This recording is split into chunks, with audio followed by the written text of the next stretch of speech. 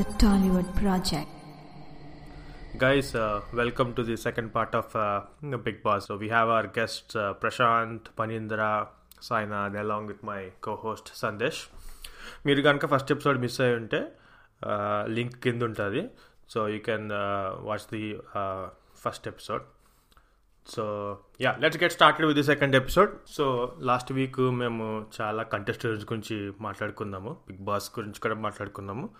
So continuing that, మన ఈ రోజు ఎపిసోడ్లో ఫస్ట్ డిస్కస్ చేయబోయే కంటెస్టెంట్ బాబు గోగినేని.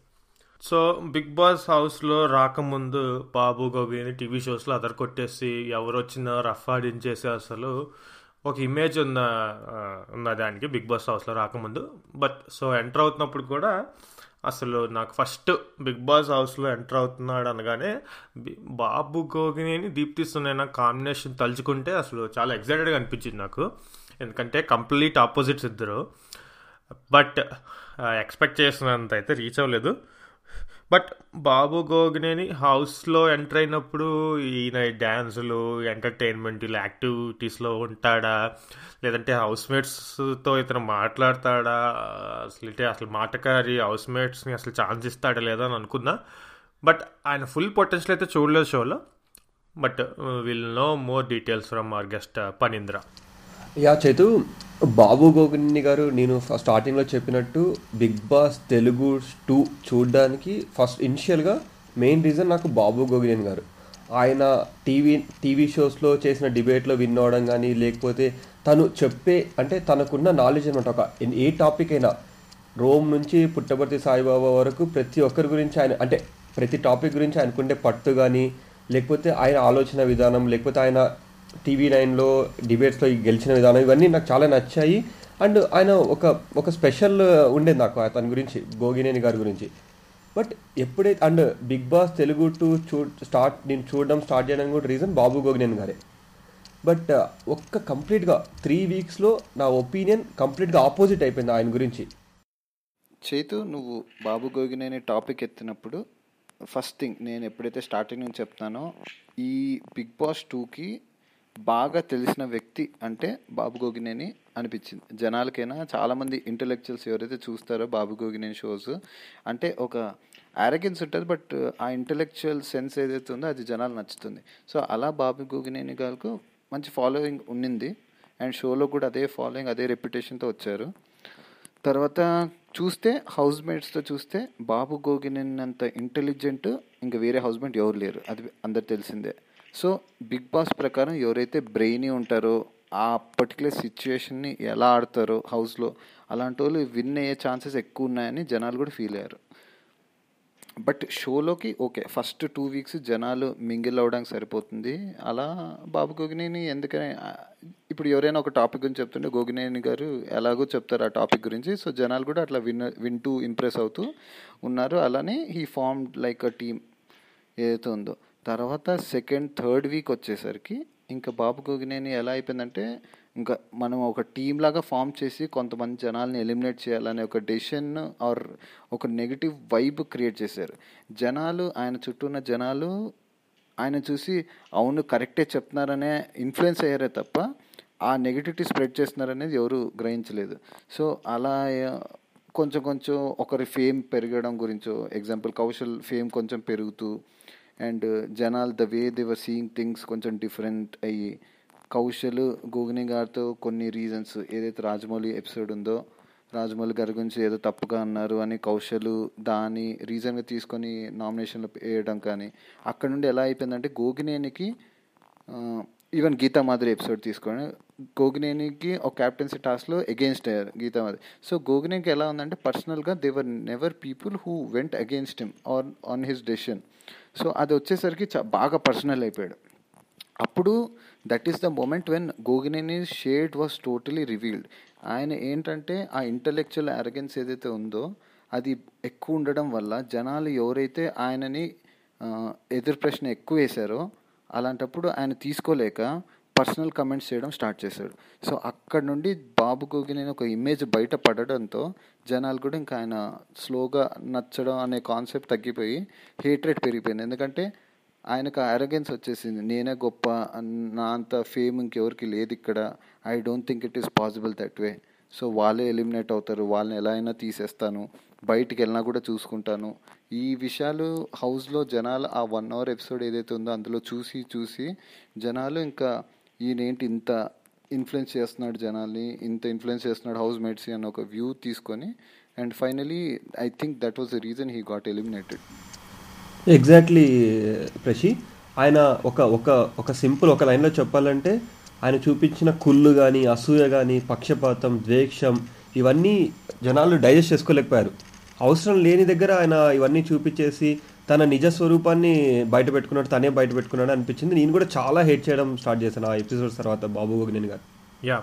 బాబు గోగినేని యాక్చువల్లీ కౌశల్ యాక్టివ్గా ఉండడు టాస్క్లో అని కంప్లైంట్ చేసే వాళ్ళకి, అండ్ బాబు గోగినేని సపోర్ట్ చేసే వాళ్ళకి, బాబు గోగినేని కూడా టాస్క్లో అంత యాక్టివ్గా ఉంటాడు, ఎంటర్టైన్మెంట్లో అట్లా కూడా ఎక్కువ లేడు. ఆఫ్టర్ సమ్ టైమ్స్ వచ్చాడు, కానీ టాస్క్ పరంగా ఎప్పుడు నేను బాబు గోగినేని యాక్టివ్గా ఉండడం ఎప్పుడు చూడడం లేదు. అన్ని మన చైర్ టాస్క్లో పారిపోవడం కానీ, చెరుకసం టాస్క్లో వాటర్ కలిపేయడం కానీ, రన్నింగ్ టాస్క్లో ఓడిపోవడం కానీ మోస్ట్ ఇంపార్టెంట్ థింగ్ ఏంటంటే ఓడిపోయిన తర్వాత కూడా ఆయన యాటిట్యూడ్, నేను పరిగెట్టలేదు కాబట్టి ఓడిపోయాను, సో నేను గెలవలేదు, నేను ఓడిపోలేదు అని స్టేట్మెంట్స్ కొంచెం యారగెంట్, లేదంటే యాక్సెప్ట్ చేయలేకపోవడం ఏమో, అహంభావం ఏమో అని ఒక ఇంప్రెషన్ కలిగింది. ఎందుకంటే వేరే వాళ్ళు చేస్తే మనం పట్టించుకునే వాళ్ళం కాదు, కానీ ఇతను నేను మానవతావాదిని, మనుషుల చేత నిర్మించబడాలి అని అంత చెప్పి తర్వాత నేను ఇంటర్నేషనల్ ఫిగర్ని, నేను ఆ కౌశల్య బయటికి పంపించేస్తాను, నేను ఇంటర్నేషనల్ ఫిగర్ని, గీతా మాధురితో అన్నెసరీ డిస్కషన్స్, ఈ పాయింట్లెస్ ఆర్గ్యుమెంట్స్ అన్నీ చేసేసరికి అదేంటి బాబు గోగినేని బయట మనకు తెలిసిన బాబు గోగినేని వేరే కదా, ఇక్కడేంటి ఇలా బిహేవ్ చేస్తున్నాడు అంటే ఇన్ని రోజులు ఆయన చెప్పిందంతా లేదంటే అదంతా ఫేకా, ఈయన కూడా ఒక రెగ్యులర్ పర్సనే, ఈయన చెప్పినంత అయితే కాదు అనే ఒక ఫీలింగ్ అయితే వచ్చింది. సో ఇంకోటి ఏంటంటే ఇంట్లో ఈయన అందరికన్నా పెద్ద, సో ఏదైనా గొడవలు వచ్చినా, ప్రాబ్లమ్స్ వచ్చినా ఈయన సాల్వ్ చేయగలిగే సత్తా ఉన్నది, అండ్ ఈయన రెస్పాన్సిబిలిటీ కూడా, ఎందుకంటే ఎల్డరు, అందరూ ఆయన మాట వినేటట్టే ఉన్నారు ఇంట్లో. బట్ అలాంటి పొజిషన్లో ఉండి, అలాంటి ఛాన్స్ ఉండి కూడా ఆయన సైడ్స్ తీసుకుని, ఆయనే బయస్ట్గా మాట్లాడి, ఆయనే పొజిషన్స్ తీసుకుని ఒకరిని పంపించేద్దాం, వీళ్ళని పంపించేద్దాం అని చెప్పడం ఐ థింక్ జనాలకు నచ్చలేదు. I think is one of the reason why he got eliminated.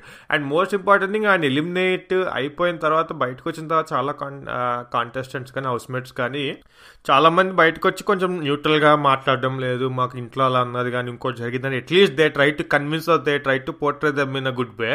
కానీ బాబు గోగినేని ఇప్పటికీ అదే స్టాండ్లో ఉండడం, ఆ ఈగో అడ్డొచ్చి ఇంకా ఆ గేమ్లో ఉన్నట్టు ఫీల్ అయ్యి స్టేట్మెంట్స్ చేయడం అనేది didn't go well.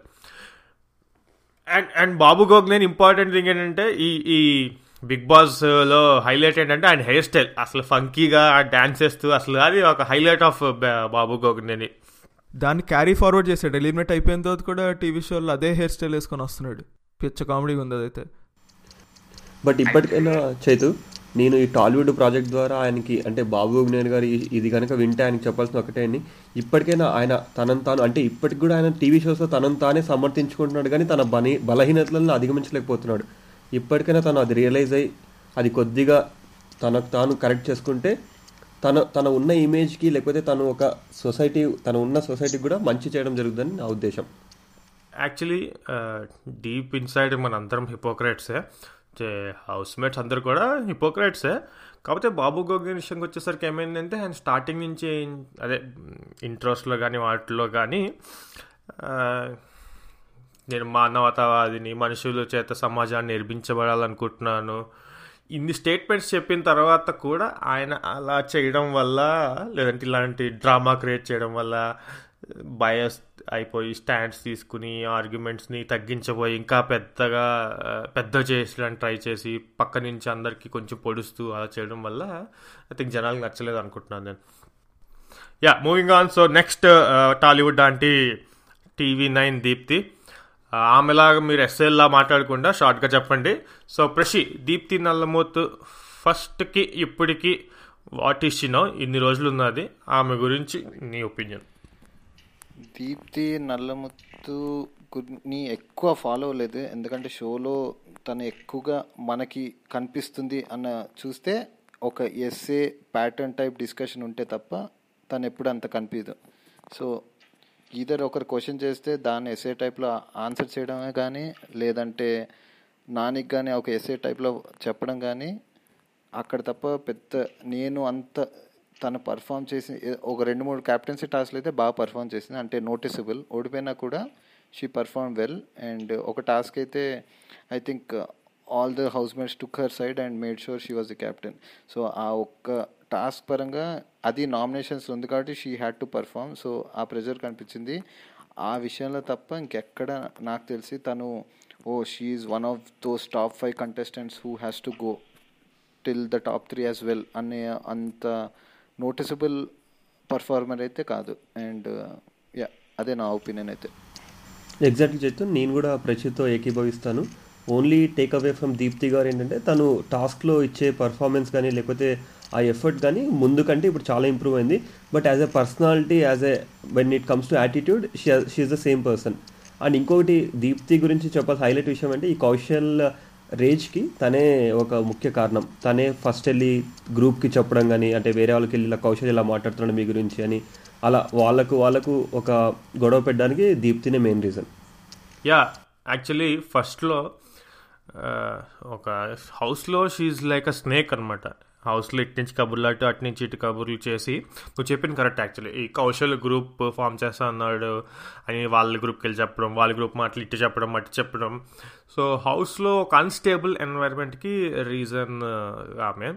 But having said that, ఆమె నామినేషన్స్లో ఉంటే మాత్రం అసలు ప్రపంచం ఏదున్నా సరే ఏమైపోయినా సరే ఆమె 100% ఇస్తుంది. కానీ ఆమె ట్రూ కలర్ నాకు ఎప్పుడు బయటపడిద్ది అంటే గణేష్ విషయంలో ఎప్పుడు ఫస్ట్ నుంచి మావాడు మావాడు మావాడు అని ఎరకేసుకొచ్చేది. కానీ ఒక ఫేజ్లో ఇద్దరు లాకప్లో హ్యాండ్ కఫ్స్ వేసేసి ఇద్దరు ఒకళ్ళను చూస్ చేసుకోలేనప్పుడు అప్పుడు బయటపడేది, నువ్వు నామినేట్ చేసుకో, నువ్వు ఇది చేసుకో అని దానికి పెద్ద డ్రామా క్రియేట్ చేసి టాస్ వేసి ఇది చేసి, తర్వాత మళ్ళీ లాస్ట్లో అంతా అయిపోయిన తర్వాత లాస్ట్లో కన్సోలేషన్ చేసి ఇది చేసిన తర్వాత నాకు అనిపించింది నాకు షీఈ్ లైక్ అ స్నేక్ అనే అనిపించింది నాకు. తర్వాత ఇన్ని రోజులు ఆమె సర్వైవ్ అయిందంటే one of the main reason వేరే కంటెస్టెంట్స్ మీద నెగిటివ్ వల్ల వేరే వాళ్ళు ఎలిమినేట్ అయిపోవడం. And at the same time ఆమె టాస్క్స్లో పర్ఫార్మెన్స్ కూడా బాగా చేయడం వల్ల ఆమె సర్వైవ్ అయింది. బట్ హ్యావింగ్ సెడ్ దట్, ఆమె నస భరించడం అయితే మన వల్ల కాదు. అండ్ ఇంకొకటి తన గురించి మనం మెయిన్గా తీసుకోవాల్సిన విషయం ఏంటంటే తనకు తాను ఎప్పుడు నిలబడలేదు. When it comes to Tanish కానీ లేకపోతే తనకు ఆపోజిట్ వీళ్ళు ఉంటే, ఎక్సెప్ట్ కౌశల్ దగ్గర కాకుండా మిగతా ఎవరి దగ్గర కూడా తనకు తాను తన పాయింట్స్ చెప్పదు, తనకు తాను నిలబడలేదు వాళ్ళతో. అది చాలా ఒక విన్నర్కి ఉండాల్సిన లక్షణం అయితే అది కాదు. ట్రూ.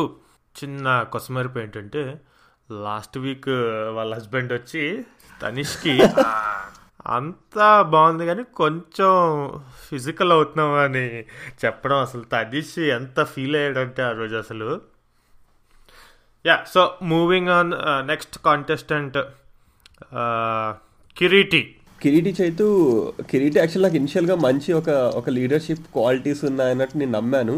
బట్ కిరీటి గురించి ఎంత తక్కువ చెప్పుకుంటే అంత మంచిది, ఎందుకంటే అతను ఉన్నదే 2-3 వీక్స్ హౌస్లో. అండ్ ఒక main point, Kireeti as a contestant కంటే ఈ కౌశల్ ఆర్మీ ఫౌండర్గా అందరిలో ఉండిపోవడం ఒక కోసం మెరుపు. అందరి మనసుల్లో చిరస్థాయిగా నిలిచిపోయాడు. Okay. So moving on, Sanjana. ఆమె 1 వీక్ ఉన్నది, ఆమెను 1 వీకే భరించలేకపోయాం. ఆమె చూస్తే అనిపించింది ఎవ్రీడే ఎలిమినేషన్ ఉంటే బాగుంది, ఫస్ట్ డేనే ఎలిమినేట్ చేసేయచ్చు ఆమెను అనిపించింది. So will skip. So next contestant Bhanusree.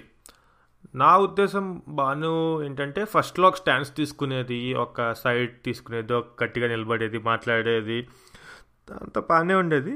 తర్వాత చిన్న ఇంట్లో ఫైట్స్ జరుగుతుండేవి. బట్ సడన్గా ఒక రోజు నామినేషన్స్లో ఉన్న టైంలో మటుకు ఆమె అసలు ఏమైందో తెలియదు కానీ పిచ్చెక్కిపోయినట్టు బిహేవ్ చేసింది. ఐ థింక్ అల్టిమేట్లీ అదే ఆమెకి డౌన్ఫాల్ అని నేను అనుకుంటున్నా. సో నీ ఒపీనియన్ ఏంటి ప్రశీ? భాను ఫస్ట్లో వచ్చినప్పుడు నాకు తెలిసినంత వరకు అయితే she won a good will against all the housemates. Okay, వాళ్ళు ఓకే భాను స్ట్రైట్ ఫార్వర్డ్ మాట్లాడుతుంది ఇలా అందరూ అనుకున్నారు, జనాలు చూసే వాళ్ళు కూడా అలానే అనుకున్నారు. బట్ నువ్వు చెప్పినట్టు చేతు ఎప్పుడైతే నామినేషన్ వీక్ వచ్చిందో, ఐ థింక్ ప్రాబ్లీ ఆ వీకే తను ఫస్ట్ నామినేషన్స్లోకి వచ్చింది.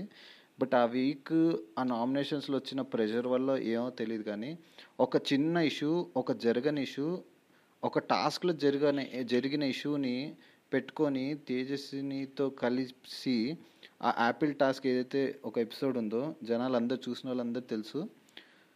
అంటే ఒక మనిషి క్యారెక్టర్ మీద ఒక అసాసినేషన్ ఏదైతే అంటారో అది స్టార్ట్ చేసింది ఆ ఎపిసోడ్లో. అండ్ ప్రాబ్లీ ఆ టైంకే కొంచెం జనాలు కౌశల్ మీద కొంచెం అభిమానం పెంచుకున్నారు. ఎందుకంటే ఫస్ట్ తను కార్నర్ అయిన విధానం కానివ్వండి, ముందు జరిగిన కిరీటి ఎపిసోడ్ ఏదైతే లెమన్ ఎపిసోడ్ ఉందో ఆ ఎపిసోడ్ వల్లనో కానీ బాగా కనెక్ట్ అయ్యారు జనాలకి. ఆ టైంలో when he's already proven himself as a good character, Bhanu మళ్ళీ అదే ఎపిసోడ్ని ట్రిగర్ చేసినట్టు అనిపించింది. సో జనాలు కూడా ఆ ఫుటేజ్ ప్రకారం అలానే ఫీల్ అయ్యారు. అండ్ ఎక్కడైతే గీతా మాధురి వచ్చి అక్కడ జరిగింది అది కాదు అని ఒక స్టేట్మెంట్ ఏదైతే గట్టిగా పాస్ చేసిందో ఇంకా జనాల్లో గట్టిగా ముద్ర పడిపోయింది. కౌశల్ అది కాదు and he's always right in his opinion and తను చెప్పింది కరెక్టే ఉంటుంది మ్యాక్సిమం అని ఒక ఫీలింగ్లోకి వచ్చేసారు జనాలు. అందుకనే నాకు తెలిసి బాగా ఆ రోజు ఆ వీక్ నామినేషన్ ఎస్కేప్ అయ్యే ఛాన్స్ ఉన్నా కూడా ఈ ఒక్క ఇన్సిడెంట్ వల్ల I think she got a lot of negativity which eventually made her exit the house. True, it's one of the strong contestants on నా ఫీలింగ్, బట్ ఐ థింక్ ఆ heated argument వల్ల eliminate అయిపోయింది. So moving on, next contestant common మ్యాన్గా వచ్చి ఇన్ని రోజులు ఎలా ఉన్నారో తనకు కూడా తెలీదు. గణేష్, పని నీ ఒపీనియన్. అయితే మీరు కరెక్ట్గా చెప్పారు, అది సింపుల్ యాజ్ దట్. తనకు కూడా తెలియదు తను ఎందుకున్నాడు ఇన్ని రోజులు. యాక్చువల్లీ తన గురించి కంటే మనం ఇంకా బెటర్ టాపిక్స్ ఉన్నాయని నా ఉద్దేశం. స్కిప్ చేయడం బెస్ట్ గణేష్ని. ఓకే, సో నెక్స్ట్ ఇంకొక common man Nutan Naidu. Big బాస్కి ఇంటి అల్లుడు. 2 వీక్స్ ఉంటాడు వెళ్ళిపోతాడు, మళ్ళీ ఇంకో 2 వీక్స్ ఉంటాడు వెళ్ళిపోతాడు. ఆయన ఎవడో ఎవరికి తెలియదు ఇప్పటికి. ఆయన మంచోడా, చెడ్డోడా, ఫ్యాక్షనిస్టా, పొలిటీషియనా, కామెడీనా, ఎమోషనలా, ఆయన ఏంటి ఎవరికి తెలీదు. సో నూతన్ నాయుడు పార్ట్గా మసాలా ఎంటర్టైన్మెంట్ ఇచ్చినా బట్ ఓవరాల్గా రెగ్యులర్ ఆడియన్స్ని ఐ థింక్ అట్రాక్ట్ చేయలేకపోయాడు. So will skip Nutan Naidu as well. So moving on, next housemate and the next or the last housemate Geetha Madhuri. So Geetha Madhuri స్టార్టింగ్లో స్ట్రాంగ్ కంటెస్టెంట్. ఆమె కొన్ని సందర్భాల్లో actually first half of the సీజన్లో కొన్ని సిచ్యువేషన్స్లో, క్రిటికల్ సిచ్యువేషన్లో ఒక గ్రేట్ స్టాండ్ తీసుకుని యాజ్ అ న్యూట్రల్గా కానీ యాజ్ అ సంచాలక్ కానీ, సో అది చాలామందికి అది నచ్చింది ఆమె స్టాండ్స్ తీసుకోవడం వల్ల. అది ఆ తర్వాత ఫేజెస్లో మేబీ నాని ఓవర్ కాన్ఫిడెన్స్ ఇచ్చేసి పొగిడేస్తాడో తెలియదు, లేదో ఆమె కాన్ఫిడెన్స్ వచ్చేసిందో లేదో నేను హౌస్లో టాప్ అని అనుకుందో తెలియదు. కానీ ఆ తర్వాత నుంచి కొంచెం ఫోకస్ తగ్గింది, అంత లైకబుల్గా అనిపించట్లేదు. అసలు నీ ఒపీనియన్ ఏంటి పని? ఎగ్జాక్ట్లీ చేతు, గీతా మాధురి గారిని ఫస్ట్ ఒక 1 wordలో డిస్క్రైబ్ చేయాలంటే దీప్తి నల్లమోతు నస అయితే ఈమె నస స్క్వయర్. మనకు కనిపించదు కానీ గీతా మాధురి ఇనిషియల్గా తను ఎప్పుడైతే తను కౌశల్ పైన కౌశల్ విషయంలో లేకపోతే కౌశల్, భానుశ్రీ, తేజు విషయంలో స్టాండ్ తీసుకున్నప్పుడు నాకు చాలా నచ్చింది. అండ్ ఇంకొకటి తనను అంతగా ఇనిషియల్గా లైక్ చేయడానికి ఒక మెయిన్ రీజన్ అంటే ఇంతమంది గ్రూప్స్ ఉన్నా తను ఎవరితో ఇన్ఫ్లుయెన్స్ అవ్వకుండా తన గేమ్ తను ఆడేది. అలా చాలా నచ్చింది ఒక కంటెస్టెంట్గా. బట్ రాను తను తీసుకున్న స్టాండ్ ఎలా అనిపించిందంటే నాకు ఓవర్ ద వీక్స్ అప్పట్లో వాళ్ళని ఎదిరించడానికి ఒక సిచ్యువేషన్ని వాడుకుంది, కానీ తనకు నిజంగా స్టాండ్ తీసుకోవాలని కానీ లేకపోతే కౌశల్ని సపోర్ట్ చేయాల్సిన అవసరం లేదు. బట్ తను ఏదైతే సపోర్ట్ చేశానని చెప్పుకుంటుందో అదైతే కాదు మెయిన్ ఇంటెన్షన్ అయితే అనిపిస్తుంది తను రీసెంట్ బిహేవియర్ వల్ల. బట్ ఇప్పటికీ నాని ఇచ్చిన ఓవర్ కాన్ఫిడెన్స్ అన్నది కూడా ఒక రీజన్గా చెప్పుకోవచ్చు తను behaviour in the house. And ఇంకోటి గ్రహించాల్సిన విషయం ఏంటంటే బిగ్ బాస్ రూల్స్ ఏవైతే సెట్ చేశాడో అవి రూల్స్ అన్న ఉన్నది దాన్ని పాటించడానికి. తను అది కాకుండా నేను ఆ రూల్స్ అతిక్రమిస్తాను, I'm ready to take punishment, అది చాలా అంటే ఇంకా కిడ్డిష్ బిహేవియర్ కంటే ఇంకో వేరే వర్డ్ వెతుక్కోలేమో దాన్ని డిస్క్రైబ్ చేయడానికి. సో రాను రాను యాజ్ ఎ కౌశల్ ఫ్యాన్గా కాకుండా ఒక నార్మల్ ఆడియన్స్ పాయింట్ ఆఫ్ వ్యూలో కూడా గీతా మాధురికి ఏవైతే పాజిటివ్స్ ఉన్న ఇనిషియల్ డేస్ అవే పాజిటివ్స్ ఇప్పుడు నెగిటివ్స్గా టర్న్ అయ్యి తన పైన ఒక నెగిటివిటీ అయితే క్రియేట్ అయిందని నేను అనుకుంటున్నాను Chaitu. Actually Phani Geetha Madhuri still I believe she's one of the top contestant and contenders. ఎందుకంటే ఆమెకి న్యూట్రల్ ఆడియన్స్లో కానీ ఫ్యామిలీ ఆడియన్స్లో కానీ స్టిల్ ఆమెకి చాలా ఫాలోయింగ్ ఉన్నది. బట్ ఆమె లాస్ట్ ఫ్యూ వీక్స్లో కొంచెం బాగా పర్ఫార్మ్ చేయట్లేదని నా ఫీలింగ్. టాస్క్ పరంగా కానీ లేదంటే బిగ్ బాస్ గేమ్ పట్ల అంత సీరియస్నెస్ లేదు, క్యాజువల్గా తీసుకుంటుందేమో అని నా ఫీలింగ్. బట్ ఓవరాల్గా she's one of the top contestants. But ఆమె ముందులో ఉండుంటే చూడ్డానికి ఇంకా బాగుండేది. బట్ అది ఫస్ట్ ఇంప్రెషన్ ఇంకా క్యారీ ఫార్వర్డ్ అవుతుంది. కానీ చైతు ఇక్కడ పాయింట్ ఏంటంటే జనరలీ లిజనర్స్ ఎవరైతే టాలీవుడ్ బిగ్ బాస్ ఫాలో అవ్వట్లేదో వాళ్ళందరికీ ఈ పేర్లు తెలియదేమో, కానీ మాకు అందరికీ ఒక పేరు మాత్రం బాగా తెలుసు, కౌశల్ అనేది. ఎందుకంటే మేము ఫాలో అవ్వకపోయినా ఈ పేరు వింటున్నాం. దీని గురించి మీరు డిస్కస్ చేయట్లేదు ఏంటి? దాచారా ద బెస్ట్ పార్ట్ అని లాస్ట్లో, లేకపోతే ఏంటి వాట్స్ హ్యాపెనింగ్? అండి ఇప్పుడు కౌశల్ టాపిక్ లాస్ట్కి ఎందుకు పెట్టానంటే అది స్టార్ట్ అయిందంటే మిగతా టాపిక్స్ ఇంకా రావు. సో మిగతా టాపిక్స్ అన్ని ముందు కంప్లీట్ చేసేసి main topic or the hot topic గురించి, అంటే తుఫాను ముందు వచ్చే నిశ్శబ్దం అంటావు. అవును. సో నువ్వు కౌశల్ టాపిక్ తెచ్చావు కాబట్టి సో నేను స్టార్ట్ చేస్తాను కౌశల్ గురించి ఫస్ట్. సో నేను ముందే చెప్పా చాలా సందర్భాల్లో కౌశల్ గురించి ఈ పాడ్కాస్ట్లోనే. సో ఫస్ట్ 2 వీక్స్ కౌశల్ ఒక స్టూపిడ్లా ఆడాడు, స్పోర్టివ్ స్పిరిట్ లేదు అసలు ఆడు కౌశల్ వస్తే స్కిప్ చేసేయాలనే ఫీలింగ్లో ఉండేది. అందులో ఏదో ఎపిసోడ్ మనం టర్నింగ్ పాయింట్ అనే ఎపిసోడ్ మాట్లాడుకున్నాం కదా, ఆ తర్వాత ఇష్టమే లేదు బట్ ఎందుకు అనవసరం కౌశల్ టార్గెట్ చేస్తారనే ఫీలింగ్. సో గోయింగ్ ఆన్ అది ఎలా అయిపోయిందంటే కౌశల్ని చూస్తూ కొద్దిగా అయిపోయింది ఏమంటే ఆ సింపతి కాస్త అసలు కౌశల్ కోసమే షో చూడాలి, ఇంకా కౌశలే షో అన్న రేంజ్కి వెళ్ళిపోయింది షో ఒక పాయింట్లో. ఇది నా ఒపీనియన్ చాలామందికి నచ్చకపోవచ్చేమో కానీ బట్ నేను ఫాలో అయింది, లేదంటే నేను నా సర్కిల్స్లోని అబ్జర్వ్ చేసింది, లేదా జనాలు చూసింది ఏంటంటే అసలు షోని ఒక 70-80% మంది కౌశల్ కోసమే చూస్తున్నారని నా feeling. I may be wrong, but నువ్వు బిగ్ బాస్ ప్రోమోస్ చూసిన, కట్స్ చూసిన, ఫుటేజ్ చూసిన షోలో, యాక్చువల్ షోలో major part of the footage is dedicated to Kaushal. అది జనాలు యాక్సెప్ట్ చేసి చేయకపోయినా మనకు కనిపిస్తుంది, దాన్ని బట్టి చూస్తుంటే అనిపిస్తుంది. సో ఒక 1 మ్యాన్ షోలా ఆల్మోస్ట్ అయిపోయింది కౌశల్ది. సో బిగ్ బాస్ చూసే ఆడియన్స్ని 2 కేటగిరీస్గా డివైడ్ చేయొచ్చు యాక్చువల్లీ. ఒకటి కౌశల్ అంటే ఇష్టమైన వాళ్ళు, ఇంకొకటి కౌశల్ అంటే ఇష్టం లేని వాళ్ళు. ఈ 2 గ్రూప్స్ ఉన్నాయి బిగ్ బాస్ షోని చూసే వాళ్ళు అని అనిపిస్తుంది నాకు. సో ఈ కౌశల్ ఆర్మీ గురించి ఇంకా మాట్లాడే ముందు I last the expert Phani. Exactly Chaitu, నువ్వు చెప్పింది last point exactly correct.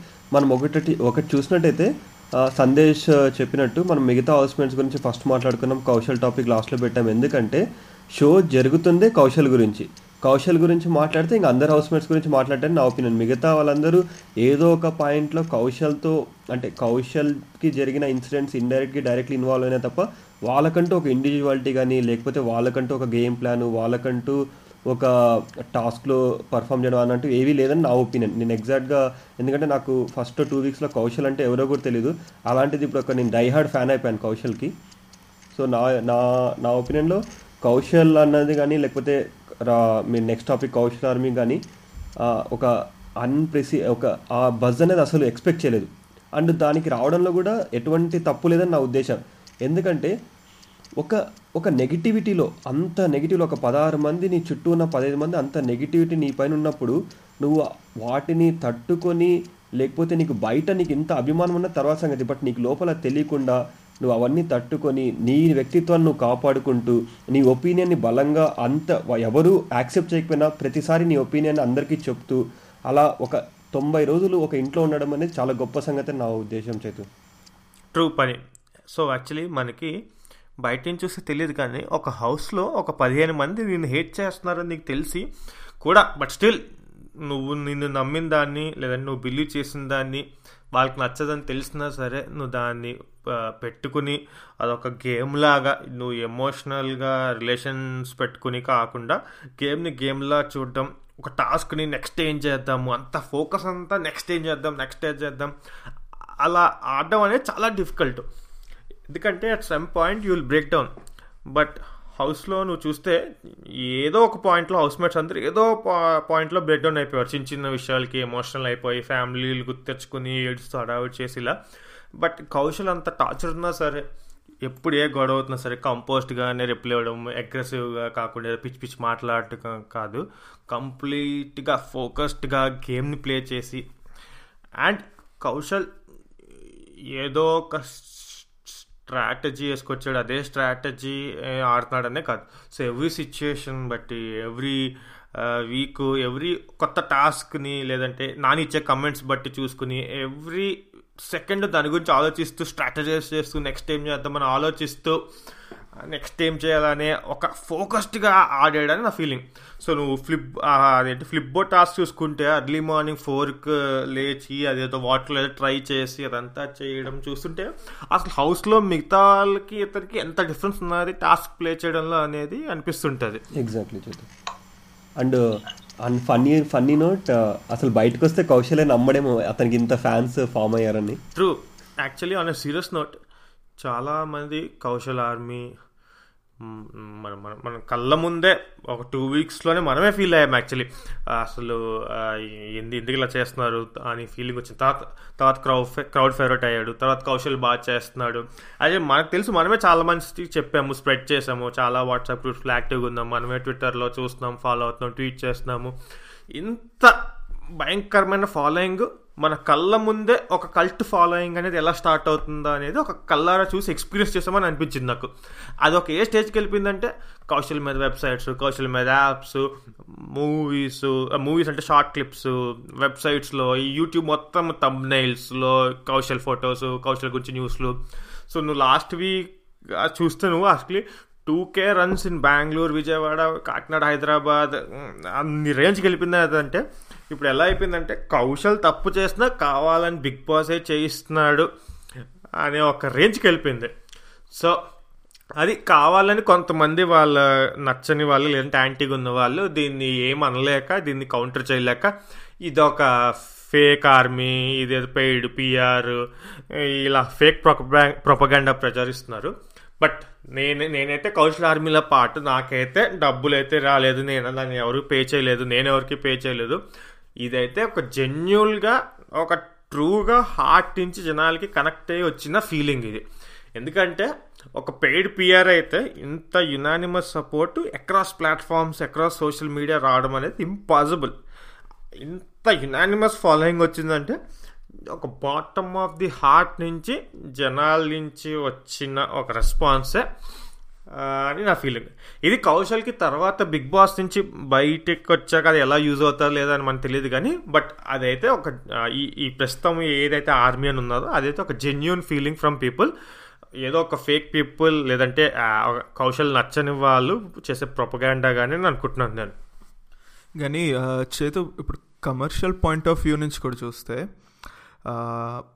Kaushal army అనేది ఇప్పుడు ఎంత పాపులర్ అయింది కదా. సో చాలా పాపులర్ అయ్యింది and that leads to the TRPs of that show, particular show. Maa టీవీలో చూస్తున్నందుకు చాలా TRP rating actually Kaushal army ఆ క్రేజ్ వల్ల వస్తుంది, right?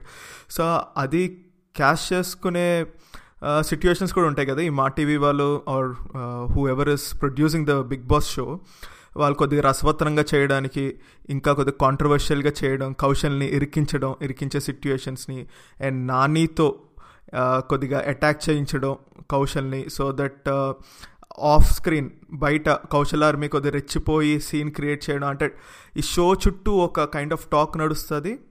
That will lead to popularity and TRP ratings. ఫైనల్గా కమర్షియల్గా చూస్తే నీకు షో వర్కౌట్ అవుద్ది, వీళ్ళకి నీకు టీఆర్పీ రేటింగ్స్ వస్తేనే వీళ్ళకి వర్కౌట్ అవుద్ది షో. సో ఆ యూస్ చేసుకునే ప్రమాదం కూడా ఉంటుంది కదా. Probably Preshi who is more experienced in analysing these things, he can reply on this. ఇప్పుడు సండే ఒక షో అది కరెక్టే. ఫస్ట్ కౌశల్ ఆర్మీ గురించి చెప్తాను. ఏదైతే పెయిడ్ అంటున్నారో కౌశల్ ఖాన్కే అంత మనీ అని ఉంటే probably if is minting so much of money on his own, ఏదో ఆంధ్రాలో ఇస్తాడు లేకపోతే ఒక ప్లేస్లో ఇవ్వగలడు. బట్ ఆంధ్రాలో ఉన్నారు, తెలంగాణలో ఉన్నారు, యూఎస్లో ఉన్నారు, ఇంతమందికి ఎలా పే చేస్తాడనే ఒక చిన్న లాజిక్ జనాలు మర్చిపోతున్నారు. పెయిడ్ ఆర్మీ అంటున్నారు, బట్ అంత రీచ్ ఉన్నంత పెయిడ్ ఆర్మీ కనుక సినిమా వాళ్ళు కూడా చేయగలరు కదా, ఇంకా డబ్బు ఉన్న వాళ్ళు ఎందుకు చేయలేరు ఆ మాత్రం చేసేది ఉంటే. So it's from my side it is very genuine. And paid army ఏదో అంటున్నారు కానీ అది ప్యూర్ హేట్రెడ్ వల్ల వచ్చిన ఒక వర్డ్ కానీ. బట్ ఎక్కడుంటారు భయ్ అంతమంది? ఈ తెలంగాణలో ఉన్నారు, ఆంధ్రాలో ఉన్నారు, out of states probably who are watching this Telugu show, they might be following closely. యూఎస్ఏలో ఉన్నారు, యూఎస్ఏలో అంతమంది ఉండడం అంటే ఇంకా అది పెయిడ్ అని ఎలా అంటారో నాకైతే అర్థం కాలేదు. కానీ ప్రశి వాట్ ఇఫ్ బ్యాక్గ్రౌండ్లో అసలు ఈ బిగ్ బాస్ ప్రొడ్యూస్ చేస్తున్న ప్రొడ్యూసర్సే ఇలాంటిది ట్రెండ్ చేస్తున్నారేమో, ఫండ్ చేస్తున్నారేమో, ఇలాంటి ఆర్మీ అని చెప్పి సోషల్ మీడియాలో క్యాంపెయిన్స్ రన్ చేయడం కానీ చేస్తూ ఉండొచ్చు కదా. అది చెప్పలేం సార్ అండి. అంటే వాళ్ళు ఎందుకు చేస్తారు ఇప్పుడు ఫేవరెటిజం అంటే, ఇప్పుడు గీతా మాదిరి అనుకో, she can entertain through her singing అలాంటి అనుకొని తను కూడా ప్రమోట్ చేయొచ్చు కదా, వై ఓన్లీ కౌశల్. సో ఇనీషియల్గా ఇప్పుడు పెయిడ్ అని చెప్తున్నారు కానీ ఇనిషియల్గా అది బిల్డ్ అయినది. It is not like overnight వచ్చిన క్రౌడ్ కాదు అది. కౌశల్ ఆర్మీ అనేది ఓవర్ నైట్ వచ్చిన క్రౌడ్ కాదు. ఓవర్ నైట్ వస్తే మనకు ఆ డౌట్స్ రాదు, వీళ్ళే ఫండ్ చేసి ఓవర్ నైట్ ఆ ఒపీనియన్ తెప్పించారు కొంతమంది జనాల నుండి అని. బట్ ఓవర్ ద వీక్స్ అలా బిల్డ్ అవుతూ వెళ్ళింది. And it came to a point where their name was trending more than movie title was trending. And మన తెలుగు జనాల్లో ఆ మూవీస్ మీద ఇంట్రెస్ట్ ఉన్నదంతో ఎంత ట్రెండ్ చేస్తారంటే దాన్ని మించిన ట్రెండ్ ఏంటంటే అది పెయిడ్ అనేది ఇంక నెక్స్ట్ ఇంపాసిబుల్ అది. ఎందుకంటే ఒక మూవీయే చేయలేని ఒక ప్రమోషన్ ఒక జనాలు చేయగలుగుతున్నా అంటే అది పెయిడ్ ఏ ఆస్పెక్ట్ నుండి తీసుకోలేము దాన్ని పెయిడ్గా, రైట్? సో ఆ ఒపీనియన్ మీద చెప్తున్నాను. వాళ్ళు ఎంత ఫండ్ చేసినా ఒక రీజన్ వర్క్ చేయగలరు కానీ త్రూ అవుట్ ఇండియా ట్రెండింగ్ చేయడం అనేది it's not a joke. Exactly అండి. అండ్ మన చుట్టుపక్కల చూసినట్టయితే కూడా అంటే మనం మార్నింగ్ నుండి ఈవినింగ్ వరకు చుట్టుపక్కల ఎవరైతే ఏ టాపిక్స్ మాట్లాడుకుంటారో, జనరల్గా ఒక ఆటోలో వెళ్తున్నప్పుడు కానీ, లేకపోతే ఆఫీస్లో ఒక నలుగురు కూర్చున్నప్పుడు కానీ, లేకపోతే లంచ్ టైంలో ఏ టాపిక్స్ మాట్లాడుతున్నారో చూస్తే కానీ ఒక 10 మందిలో 9 మంది కౌశల్ గురించే డిస్కషన్ ఉంటుంది, మన తెలుగు వాళ్ళు ఎస్పెషలీ. సో ఆ 9 మందిలో 6 మంది కౌశల్కి సపోర్ట్గా ఉంటారు, మిగతా 3 కౌశల్కి యాంటీగా మాట్లాడతారు. కానీ అట్ ది సేమ్ టైం వాళ్ళకి ఎవరు ఫేవరెట్ కంటెస్ట్ ఉండరు, ఇంకెవరిని సపోర్ట్ చేయరు. జస్ట్ కౌశల్కి యాంటీగా మాట్లాడే వాళ్ళే తప్ప వాళ్ళకంటూ ఒక ఒపీనియన్ ఉండదు మరి వేరే వాళ్ళపైన. బట్ మిగతా 6 మెంబర్స్ ఎవరంటే వాళ్ళు కౌశల్ ఫర్గా కానీ కౌశల్ గురించి పాజిటివ్గా చెప్పడం, కౌశల్ పైన అభిమానం. సో ఇంత ఉన్నప్పుడు మన చుట్టూ ఇంత జరుగుతున్నప్పుడు ఒక ఆటో డ్రైవర్ దగ్గర నుండి సాఫ్ట్వేర్ ఇంజనీర్ వరకు కౌశల్ అంతగా నచ్చినప్పుడు అది పెయిడ్ అనడం చాలా, అంటే ఎవరో గిట్టని వాళ్ళు మాట్లాడేది తప్ప రియాలిటీకి వస్తే అది పెయిడ్ అనేది అసలు సమస్యే కాస్త అండి. ఎందుకంటే ఒక ప్రైజ్ మనీనే 50 lakhs ఇన్వాల్వ్ అయినప్పుడు ఇలా 50 lakhs కోసం ఇంత ఒకవేళ నిజంగా పెయిడ్ అంటే కూడా అంత మనీ వెచ్చించి చేసే వాళ్ళైతే ఉండరని నా ఒపీనియన్స్ అండి. రైట్. బట్ ప్రాబ్లీ ఈ క్వశ్చన్ చైతు ఆన్సర్ చేయొచ్చాము ఇంకా కరెక్ట్గా. ఇప్పుడు చైతు ఫనీ ప్రశీ చెప్పింది రైట్ పాయింట్స్, నేను అగ్రీ చేస్తాను. దట్ నిజంగా న్యాచురల్గా వచ్చిన ఫినామినా ఇది కౌశల్ ఆర్మీ అనేది. బికాస్ న్యాచురల్గా మనం చూస్తున్నాం డైలీ లైఫ్స్లో ఫనీ చెప్పినట్టు కానీ ఒక షేర్ ఆటోలో వెళ్తుంటే అందరూ దీని గురించి మాట్లాడుకోండి, ఇదంతా జరుగుతుంది, రైట్? బట్ నా క్వశ్చన్ ఏంటంటే ఇప్పుడు జనాల్లో ఇప్పుడు ఒక పొలిటికల్ ఇష్యూ జరిగింది అనుకో, సపోజ్ ఒక వాళ్ళ political leader so and so కాన్స్టిట్యుయెన్సీలో ఉన్న MLA so and so promises నిలబెట్టుకోలేదు 5 yearsలో. అలాంటి ఇష్యూస్కి మాత్రం మనం ఎవరు పెద్ద వాక్స్ చేయట్లేదు, బయటకు వచ్చేసి జనాలు నానా హంగామా చేయట్లేదు. But why for a show, for a TV show which is a reality show, ఎక్స్క్లూజివ్గా రియాలిటీ షో, 100 రోజుల తర్వాత అయిపోయే షోకి ఎందుకు అంత జనాలు బయటకు వచ్చేసి అంత రివోల్ట్ చేయడం అంత చేస్తున్నారు? యాక్చువల్లీ శాంటీ, నా ఒపీనియన్ ఏంటంటే irrespective of politics or a show or a movie, irrespective of that నా ఒపీనియన్ ఏంటంటే జనాలు ఒక మనిషికి కనెక్ట్ అయ్యారు. వాడు పాలిటిక్స్లో ఉండని, క్రికెటర్ అవని, సినిమాలు చేయని, ఏదైనా చేయని, వాడికి కనెక్ట్ అయ్యారు కాబట్టి వాడి కోసం ఏ ఎక్స్టెంట్గానే వెళ్తున్నారు. సో ఆ సపోర్ట్గానే సో 2K రన్ను ఇలాంటి యాక్టివిటీస్ అన్నీ జస్ట్ ఒక సపోర్ట్గా తప్ప ఏదో అజిటేషన్ అగేన్స్ట్ అని కాదు. సో నా ఉద్దేశంలో సో కౌశల్ ఆర్మీ అనేది జస్ట్ ఒక సపోర్ట్ కానీ అజిటేషన్ అయితే కాదు. సో నువ్వు ఇందాక అడిగావు ఈ షోస్ ఆర్గనైజర్ స్పాన్సర్ చేసి ఉండొచ్చు ఇది అని. సో ఇప్పుడు మేమే ఎగ్జాంపుల్ తీసుకుంటే అసలు మాకు అసలు అది అవుట్ ఆఫ్ క్వశ్చన్ మాకు అది. సో అండ్ ఇంకోటి అబ్జర్వ్ చేస్తే Devdas audio function pre release event అయింది. సో నాని ఏదో మాట్లాడతాం కౌశల్ కౌశల్ కౌశల్ అని జనాలు అరిచారు. బట్ నిజంగా అదొక స్పాన్సర్డ్ అయ్యి ఉంటే నానికి తెలియకుండా నానికి తెలిసి అలా చేయించుంటారైతే అనుకోదు. సో ఒక జెన్యున్ ఫాలోయింగ్ వచ్చింది. ఏదో ఒక ఇద్దరు ముగ్గురు ఏదో అలా మాట్లాడడం తప్ప జనరల్గా నువ్వు ఓవరాల్గా ట్రెండ్ చూసినా ఎక్కడ చూసినా ఒక జెన్యున్ పాజిటివ్ ఫ్యాన్ ఫాలోయింగ్ కౌశల్కి వచ్చింది. కాకపోతే only complaint on Kaushal army ఏంటంటే వాళ్ళు కౌశల్కి అభిమానం చూపించాలని తప్పులేదు. బట్ వాళ్ళు కొంచెం వేరే హౌస్ మేట్స్ మీద కొంచెం పర్సనల్గా అటాక్ చేస్తున్నారు అనేది కంప్లైంట్ ఉన్నది. సో నువ్వు కౌశల్ని సపోర్ట్ చేయొచ్చు, కౌశల్ని ఇష్టపడచ్చు, కౌశల్ గురించి ఎంతైనా మాట్లాడచ్చు. బట్ నువ్వు వేరే కంటెస్టెంట్ కొంచెం డిగ్రేడింగ్గా పర్సనల్ లెవెల్లో కమెంట్స్ కానీ ట్రోల్స్ కానీ అంటే లైక్ ఒక అదుపు లేని అభిమానంగా అయిపోయింది. సో ఒక బ్యాడ్ థింగ్ కౌశల్ ఆర్మీ మీద, కౌశల్ అభిమానుల మీద. ఎందుకంటే ఇది జస్ట్ ఒక షోని షోలో చూడటం మానేసి మరి ఇంత పర్సనల్ లెవెల్లో వెళ్ళడం కొంచెం negative. But having said that దాన్ని కంట్రోల్ చేయడం మరి ఎవరి తరం కాదు. ఎందుకంటే ఎంతోమంది ఉన్నారు, ఎవరో ఎక్కడో చేసిన దానికి no one holds responsibility. But నువ్వు ఒక కౌశల్ అనే ఒక సీరియల్ లెవెల్ యాక్టర్, ఒక అనామకుడు, ఒక నార్మల్ పర్సన్కి ఇండియా లెవెల్లో నేషనల్ వైడ్లో ట్విట్టర్ ట్రెండ్స్ అవుతున్నాయంటే I think that speaks volumes about Kaushal's fan following and his Kaushal's army. Absolutely, Chetu. Agree. So, ఈ కౌశల్ ఆర్మీ ఫ్యాన్ బేస్ కానీ ట్విట్టర్లో హడావిడి కానీ గురించి మాట్లాడుకుంటుంటే ట్విట్టర్లో ఒక అతను ఉంటాడు, కార్తీక్ దయానంద్ అని. Yes Karthik Dayanand film journalist కదా. ఆయన నువ్వు చెప్పొచ్చు ఒక కౌశల్ ఆర్మీకి ఒక స్పోక్స్ పర్సన్ లేదంటే అఫీషియల్ రిప్రజెంటేటివ్ అని చెప్పొచ్చు. So he speaks for the army అన్నట్టు జనాల్లో ఒక ఫీలింగ్. సో ఆయన కార్తీక్ దయానంద్ రోజు వేసే ట్వీట్స్ చూస్తే కౌశల్ ఆర్మీకి కానీ కౌశల్ అంటే నచ్చే వాళ్ళకి కానీ ఒక గూస్ బంప్స్ ఉంటాయి, అలా ఉంటాయి అన్నమాట ట్వీట్స్ ఆయనవి. సో అలానే వాళ్ళ మదర్ ఎవరో ఫేస్బుక్లో కాము ఉంటుంది.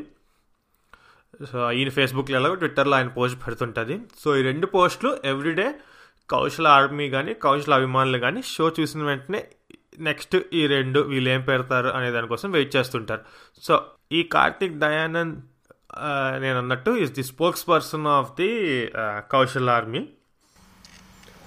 ఎగ్జాక్ట్లీ చేతు. వాళ్ళ మదరు విజయలక్ష్మి మురళీధర్ గారు అనమాట. ఆమె కూడా షో అయిపోయిన వెంటనే షో గురించి రివ్యూ పెట్టడం కానీ, అంటే తన రివ్యూ ఫస్ట్లో ఇనిషియల్గా ఎలా ఉండేదంటే మోర్ దెన్ కౌశల్కి ఫర్గా కంటే జెన్యున్ రివ్యూగా ఉండేది. ఇప్పుడు మనం ఏదనుకుంటాం ఆ షో చూసిన తర్వాత, ఆ ఎపిసోడ్ చూసిన తర్వాత మన ఒపీనియన్స్ ఏవైతే ఉంటాయో తను ఒక మాటల రూపంలో ఫేస్బుక్లో, ఆ వర్డ్స్ రూపంలో ఫేస్బుక్లో పెట్టేసరికి చాలామంది కనెక్ట్ అయ్యేవాళ్ళు. నేను కూడా ఎవ్రీడే షో అయిపోయిన వెంటనే కార్తీక్ దయానంద్ ట్వీట్ కానీ లేకపోతే విజయలక్ష్మి గారి ఫేస్బుక్ పోస్ట్ కానీ డెఫినెట్గా ఫాలో అవుతాను. ట్రూ. సో ప్రశి, నువ్వు కౌశల్ ఆర్మీ అసలు నువ్వు ఎలా ఎక్స్పీరియన్స్ చేసావు? అసలు నీ ఫీలింగ్ ఏంటి అసలు కౌశల్ ఆర్మీ గురించి? కౌశల్ ఆర్మీ గురించి అంటే ఫస్ట్ అది ఎలా స్టార్ట్ అయినది అనేది ఎవరికి తెలియదు జనాలకి. బట్ అఫీషియల్గా ఆ రిపోర్ట్ ఆర్ కౌశల్ ఆర్మీ అనేది ఒకటి ఉంది అని తెలిసింది జనాలకి. అసలు మేమే కౌశల్ ఆర్మీ అని కూడా జనాలు తెలిసింది కిరీటి వల్ల. ఓకే, కిరీటిని అందుకే కౌశల్ ఆర్మీ కౌశల్ అంత ఇంపార్టెన్స్ ఇస్తారు కిరీటికి. ఎందుకంటే ఆయన వల్ల కౌశల్ అంటే ఏంటో తెలిసిందనే ఒక టాక్ బయట, ఆయన చేయడం వల్ల మరి ఆయన ట్రిగర్ చేసిన ఇన్సిడెంట్ వల్లే అని జనాలు ఫీల్ అవుతుంటారు. అండ్ ఒక అడ్మిన్ కంటే పెద్ద అడ్మిన్గా ట్రీట్ చేస్తారు కిరీటిని కౌశల్ ఆర్మీకి. ఓకే, సో ఈ కౌశల్ ఆర్మీ ఫామ్ ఏంటంటే ఇట్ ఈస్ జనరల్. ఒక ఎగ్జాంపుల్, ఈ నాని షో వచ్చిన ప్రతిసారి ఏదో ఒక చేప కథ, ఒక కింగ్ కథ అని చెప్తాడు. కానీ ఇది యాక్చువల్ కథ ఏంటంటే మిడిల్ క్లాస్ ఫ్యామిలీ ఆర్ సొసైటీలో ఉండే most of the middle class families they are always suppressed due to some reason or the other. And ఒక హౌస్లో ప్రాబబ్లీ నేను అనుకోవడం అలాంటి ఒక సిచ్యుయేషన్ని రిలేట్ చేసుకున్నారు కిరీటి ఎపిసోడ్ ద్వారా. Be it Kireeti's episode, be it Bhanu's episode, be it Tejaswini's episode, be it Gogineni, ఆ కార్నరింగ్ అనేది చాలామంది జనాలకి నచ్చని పని. And they will always support people who go against it whenever there such a need. So అలా కౌశల్ ఆర్మీ బిల్డ్ అయింది. It is not like overnight ఇంతమంది జనం వచ్చేసి ఏదో చేశారని కాదు. ప్రతి వీక్ చూసి అబ్జర్వ్ చేసి కౌశల్కి అగెయిన్స్ట్ ఇంత ఉందా అనే ఒక రీజన్తో కౌశల్ ఎక్కువగా నచ్చేసి జాయిన్ అయిన ఆర్మీ అది. అండ్ ఎక్కడైనా చూసినా యాజ్ పర్ కౌశల్ ఆర్మీ కంటే కౌశల్ అనే ఒకే ఒక్క important point which I like this, అందరూ కౌశల్ ఒక స్ట్రాంగ్ కంటెండర్ అని తీసేద్దాం అనుకున్నారు. బట్ కౌశల్ ఎలా చూస్తాడంటే గణేష్ ఒక వీక్ కంటెస్టెంట్, తనతో నేను పోటీ చేయాలన్నా నాకు సిగ్గుచేటు ఆర్ నాకు ఆ ఫీల్ రాదు, that is I trying to nominate Ganesh అంటాడు. So that is the difference what I see between Kaushal and the other housemates. They want to remove a strong contender, but Kaushal అంటే వీక్ కంటెస్టెంట్ నాకు అక్కర్లేదు, వాళ్ళతో నేను పోటీ పడాల్సిన పోటీ పడినా కూడా ఆ ఫీల్ రాదని ఆ ఫీలింగ్ ఉంటాడు. అందుకు కౌశల్ ఎక్కువ నచ్చాడు నా వ్యూలో అయితే. ట్రూ. యాక్చువల్లీ కౌశల్ ఇన్సిడెంట్స్ అయినా సరే, ఇన్సిడెంట్ అయిన తర్వాత మళ్ళీ కౌశల్ నార్మల్గా ఉంటే మేబీ ఆర్మీ అంత గ్రో అయి ఉండేది కాదేమో. ఈచ్ అండ్ ఎవ్రీ స్టెప్లో కౌశల్ ఒక జెన్యున్గా ఆడుతున్నాడు, కరెక్ట్గా ఆడుతున్నాడు అనే ఒక ఫీలింగ్ వచ్చి జనాలు ఇంకా started liking him. And Nani కూడా చాలాసార్లు విషయం వచ్చి చెప్పాడు. అండ్ ఈ కంటెస్ట్లో ఒక పాయింట్ ఏంటంటే, so big boss Kaushal army form అవ్వకుండా ఒకలా నడిచింది. ఈ కౌశల్ ఆర్మీ ఎప్పుడైతే స్టార్ట్ అయిందో బిగ్ బాస్ ప్యాటర్న్ కూడా మొత్తం చేంజ్ అయిపోయింది అనిపిస్తుంది నాకు. సో కౌశల్తో ఎవరు గొడవ పడినా, ఆర్గ్యూ చేసినా వాళ్ళకి అగేన్స్ట్గా ఓట్ చేసి వాళ్ళు ఎలిమినేట్ చేస్తారు. సో కౌశల్ ఆర్మీ రోల్ ఎంతవరకు ఉన్నది బిగ్ బాస్ ప్యాటర్న్లో కానీ కంటెస్టెంట్స్ ఎలిమినేషన్లో కానీ? డెఫినెట్లీ చేతు, మనము ఓకే ఫస్ట్ టూ థింగ్స్ మాట్లాడుకోవచ్చు. ఫస్ట్ది కంటెస్టెంట్స్ ఎలిమినేషన్ అన్నది ఒక ప్యాటర్న్ అయితే ఫాలో అయింది ఫస్ట్ నుండి. మనం ఎవరైతే అంటే starting with Kireeti till Babu Gogineni గారి వరకు, లేకపోతే గణేష్ వరకు ఎవరైతే ఎలిమినేట్ అవ్వాలి అనుకున్నామో వాళ్ళే అయ్యారనమాట. అంటే కౌశల్ ఆర్మీ ఎవరికైతే అగెన్స్ట్ ఉన్నారో వాళ్ళే ఎలిమినేట్ అయ్యారు. సో ఎలిమినేషన్ మాత్రం ఈ ఓటింగ్ ప్రాసెస్ వల్ల, లేకపోతే ఆ షో వాళ్ళ బిహేవియర్ వల్ల Kaushal army major role play చేసింది అనుకుంటున్నాను ఎలిమినేషన్ ప్రాసెస్లో. అంటే ఎలిమినేట్ చేయడానికి at the same time Kaushal ప్రతి ఎలిమినేట్ అయిన వీక్లో సేవ్ అవ్వడానికి కానీ. అండ్ సెకండ్ థింగ్ చేతి నువ్వు అడిగింది ఏంటి, నేను సరిగా విన్నాను. కౌశల్ ఆర్మీ వల్ల ఈ big boss show impact. Yeah so ఇప్పుడు షో పరంగా చూస్తే బిగ్ బాస్ అనేది ఎలా అయిపోయిందంటే, ఎప్పుడు బాబు గోగినేని గారు ఇనిషియల్గా ఒకటి చెప్పేవాళ్ళు, ఐఎమ్ ద బిగ్గర్ బాస్ అని. కౌశల్ చెప్పకపోయినా రియాలిటీలో బిగ్ బాస్ కంటే బిగ్గర్ అయిపోయాడు కౌశల్ అనిపిస్తుంది. మేబీ నేను చెప్పేది అతిశయోక్తిగా ఉండొచ్చు, but that is the truth in the background. కానీ లేకపోతే రియాలిటీలో అదే నిజం అనిపిస్తుంది. Seeing the rage he got in the social media, లేకపోతే ట్విట్టర్లో ట్రెండ్స్ చూడడం కానీ. అండ్ నువ్వు చెప్పినట్టు ఆల్రెడీ నువ్వు చెప్పే పాయింట్ మెన్షన్ చేసావు, ప్రోమోస్లో కానీ లేకపోతే ఎపిసోడ్లో తనకు ఇచ్చే స్పేస్ కానీ. సో మొత్తానికి ఒక whole show direct or indirect Kaushal చుట్టూనే నడుస్తుంది అని నా ఒపీనియన్. ట్రూ. యాక్చువల్లీ కౌశల్కి వన్ మోర్ పాయింట్ యాడ్ చేస్తున్నాను ఈ ఫ్యాన్ ఫాలోయింగ్ కానీ రేజ్కి. ఏంటంటే every week on week anything every day ఈ ఎవ్రీ పాయింట్లో కౌశల్నే టార్గెట్ చేయడం హౌస్మేట్స్, లేదంటే కౌశల్ కెప్టెన్సీ టాస్క్ ఉన్నప్పుడు హౌస్మేట్స్ కౌశల్ని ఒక్కరిని టార్గెట్ చేసి కౌశల్ ఏదైనా చెప్తే అదే సేమ్ మాట వేరే కంటెస్టెంట్ చెప్తే కౌశల్ చెప్పిన దాన్ని హైలైట్ చేసేసి దాన్ని పెద్ద గొడవ చేసేసి చేయడం వల్ల జనాలకి ఫీలింగ్ ఏమొచ్చింది ఏంటంటే, అసలు ఎన్నైనా సరే ఇతన్నే సపోర్ట్ చేస్తాము, మేము వెనకాతలు ఉన్నాము, మిమ్మల్ని మీరు టార్గెట్ చేస్తున్నా ఈయన మేము వెనకాతలు ఉన్నాము అనే ఒక ఫీలింగ్ వచ్చేసి ఇప్పుడు అది ఎలా అయిపోయిందంటే ఒక షోని శాసించే విధంగా అయిపోయింది. కాకపోతే ఒక ఏంటంటే సపోజ్ ఎగ్జాంపుల్ ఒక భాను ఫ్యాన్ ఉన్నాడు, లేదా తేజు ఫ్యాన్ ఉన్నాడు. ఈ కౌశల్ ఆర్మీ పెద్ద అయిపోవడం వల్ల వాళ్ళు చిన్న మిస్టేక్స్ చేసినా, లేదంటే కౌశల్కి అగైన్స్ట్ అయిపోతే వాళ్ళు ఎలిమినేట్ అయిపోతున్నారు అని ఒక ఫీలింగ్ ఉన్నది వాళ్ళ రెస్పెక్ట్ అభిమానులకి. వాటిపైన నీ కమెంట్స్ ఏంటి ప్రశి? చైతు, నా ప్రకారం అయితే స్టార్టప్ నుండి ఎవరో కొంతమంది జనాలు చెప్పింటారు, కౌశల్ కూడా ఎవరికెవరు చెప్పింటారు, అంటే క్లోజ్ ఫ్రెండ్స్కి అలా నాకు ఓటేయండి I'm going to this house అని. అంటే జనరల్గా ఆ ఇన్ఫో కూడా వాళ్ళకి దొరకనంత టైంలోనే అయిపోతుంటాయి పనులు. బట్ ఈ ఫ్యాన్స్ అనేది నాకు తెలిసి జనాలు ఎవరైతే ఫేమస్గా ఆల్రెడీ ఒక బ్యాక్గ్రౌండ్తో వచ్చారో హౌస్కి వాళ్ళకి ఎక్కువ ఉండాలి, రైట్? సో బిగ్ బాస్ హౌస్లో ఉండే సిచ్యువేషన్ బట్టి జనాలు మళ్ళీ ఇంకో ఫేవరెటిజం కానీ ఇంకో వాళ్ళని అభిమానించడం కానీ జరుగుతూ ఉంటుంది. సో అలా గ్రో అవుతున్నది. అండ్ ఇది ఏదైతే ప్యాటర్న్ ఉందో అది జనాల ఫీలింగ్ అనిపించింది నాకు, rather than they getting eliminated. జనాల ఫీలింగ్ అనిపించింది. ఎందుకంటే స్టార్టింగ్ ఫ్రమ్ కిరీటి, నాని సొంతంగా చెప్పాడు, కిరీటి కానీ ఆ వీక్ తను చేసిన పనికి కానీ నామినేషన్లో ఉండింటే he would have got eliminated అని. బట్ యాక్చువల్గా ఆ వీక్ నూతన్ నాయుడు వెళ్ళిపోయారు, ఎందుకంటే కొంచెం సపోర్ట్. బట్ కౌశల్ కూడా వెళ్ళే ఛాన్సెస్ చాలా ఎక్కువ ఉండే. ఇప్పుడు ఎవరైతే పెయిడ్ ఆర్మీ అని ఒక టాపిక్ రేస్ చేస్తారో second week Kaushal was one of the candidate to exit the house. అలా ఉన్నింది. ఎందుకంటే కౌశల్ చైతు నువ్వు చెప్పినట్టు first 2 weeks he wasn't noticeable at all. But ఎప్పుడైతే కిరీటి ఎపిసోడ్ స్టార్ట్ అయిందో people started viewing Kaushal. They started saying okay this guy is right, but why is he being tortured లిటరల్గా అలా చేశాడు కిరీటి. భాను వచ్చి ఆ పసుపు వేయడం కానీ జనాలు నచ్చలేదు అది, ఎందుకంటే కట్టేసి మరీ అలాంటి టార్చర్ చూపించారు. ఎందుకంటే ఏదైనా చేయమన్నారు కానీ మరి అలాంటి టార్చర్ వద్దన్నా కూడా చేస్తున్నారు. అప్పుడు ఏ హౌస్మేట్ అసలు వచ్చి ఆపని కూడా లేదు. అదే విషయం కౌశల్ కానీ ఇప్పుడు వేరే వాళ్ళు చేస్తే మాత్రం జనాలు వచ్చి అడ్డుపడతారు. ఓకే, అలా ఆ హేట్రెడ్ అనేది ఆ ఎపిసోడ్ నుండి స్టార్ట్ అయింది. సో నెక్స్ట్ వీక్ కిరీటి నామినేషన్లోకి వచ్చి కిరీటి ఎలిమినేట్ అయ్యారు. దాని తర్వాత భాను వచ్చింది, భాను ఒక ఇష్యూ చేసింది, షీ గాట్ ఎలిమినేటెడ్. తేజస్విని ఒక ఇష్యూ చేసింది, షీ గాట్ ఎలిమినేటెడ్. సో అలా ఇద్దరు ముగ్గురు వెళ్ళేసరికి ప్లేయర్స్ వాళ్ళకి వాళ్ళు చేసుకునే థింకింగ్ కానీ కౌశల్ అయితే ఎప్పుడూ చెప్పలేదు నా వల్ల నన్ను ఇలా అనుకుంటున్నారు కానీ ఎలిమినేట్ అవుతాయి. కౌశల్ ఎందుకు చెప్తాడు? అసలు కౌశల్కి బయట ఇంత ఆర్మీ ఉందనేదే తెలియదు కౌశల్ మొన్నటి వరకు. సో తను అసలు చెప్పేసి అనలైజ్ చేసే సిచ్యువేషన్ లేదు అక్కడ. ఎందుకంటే ఎవ్రీ సాటర్డే తన నామినేషన్లో ఉంటే తను వెళ్ళి బ్యాగ్ సర్దుకుంటాడు. He so uncertain and but బయట మనకు తెలుసు, బట్ లోపల తనకు తెలియదు జనాలు ఇట్లా సపోర్ట్ చేస్తున్నారు బయట నుండి అని. ఎవ్రీ సాటర్డే నామినేషన్లో ఉంటే తను కూడా వెళ్ళి బ్యాగ్ ప్యాక్ చేసుకుంటాడు ఎప్పుడు నేను వెళ్ళిపోతాను. So he's also living that situation.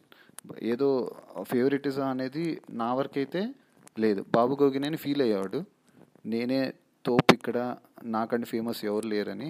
But ultimately people proved him wrong, saying boss this guy is better than you in the way he thinks. ఎందుకంటే కౌశల్ ఉన్నది ఉన్నట్టు చెప్పేస్తాడు. And of course sometimes అది wrong timing అవ్వచ్చు, but ఉన్నది ఉన్నట్టు చెప్తాడు. So అక్కడ నుండే ఫేవరెటిజం అనేది స్టార్ట్ అయింది.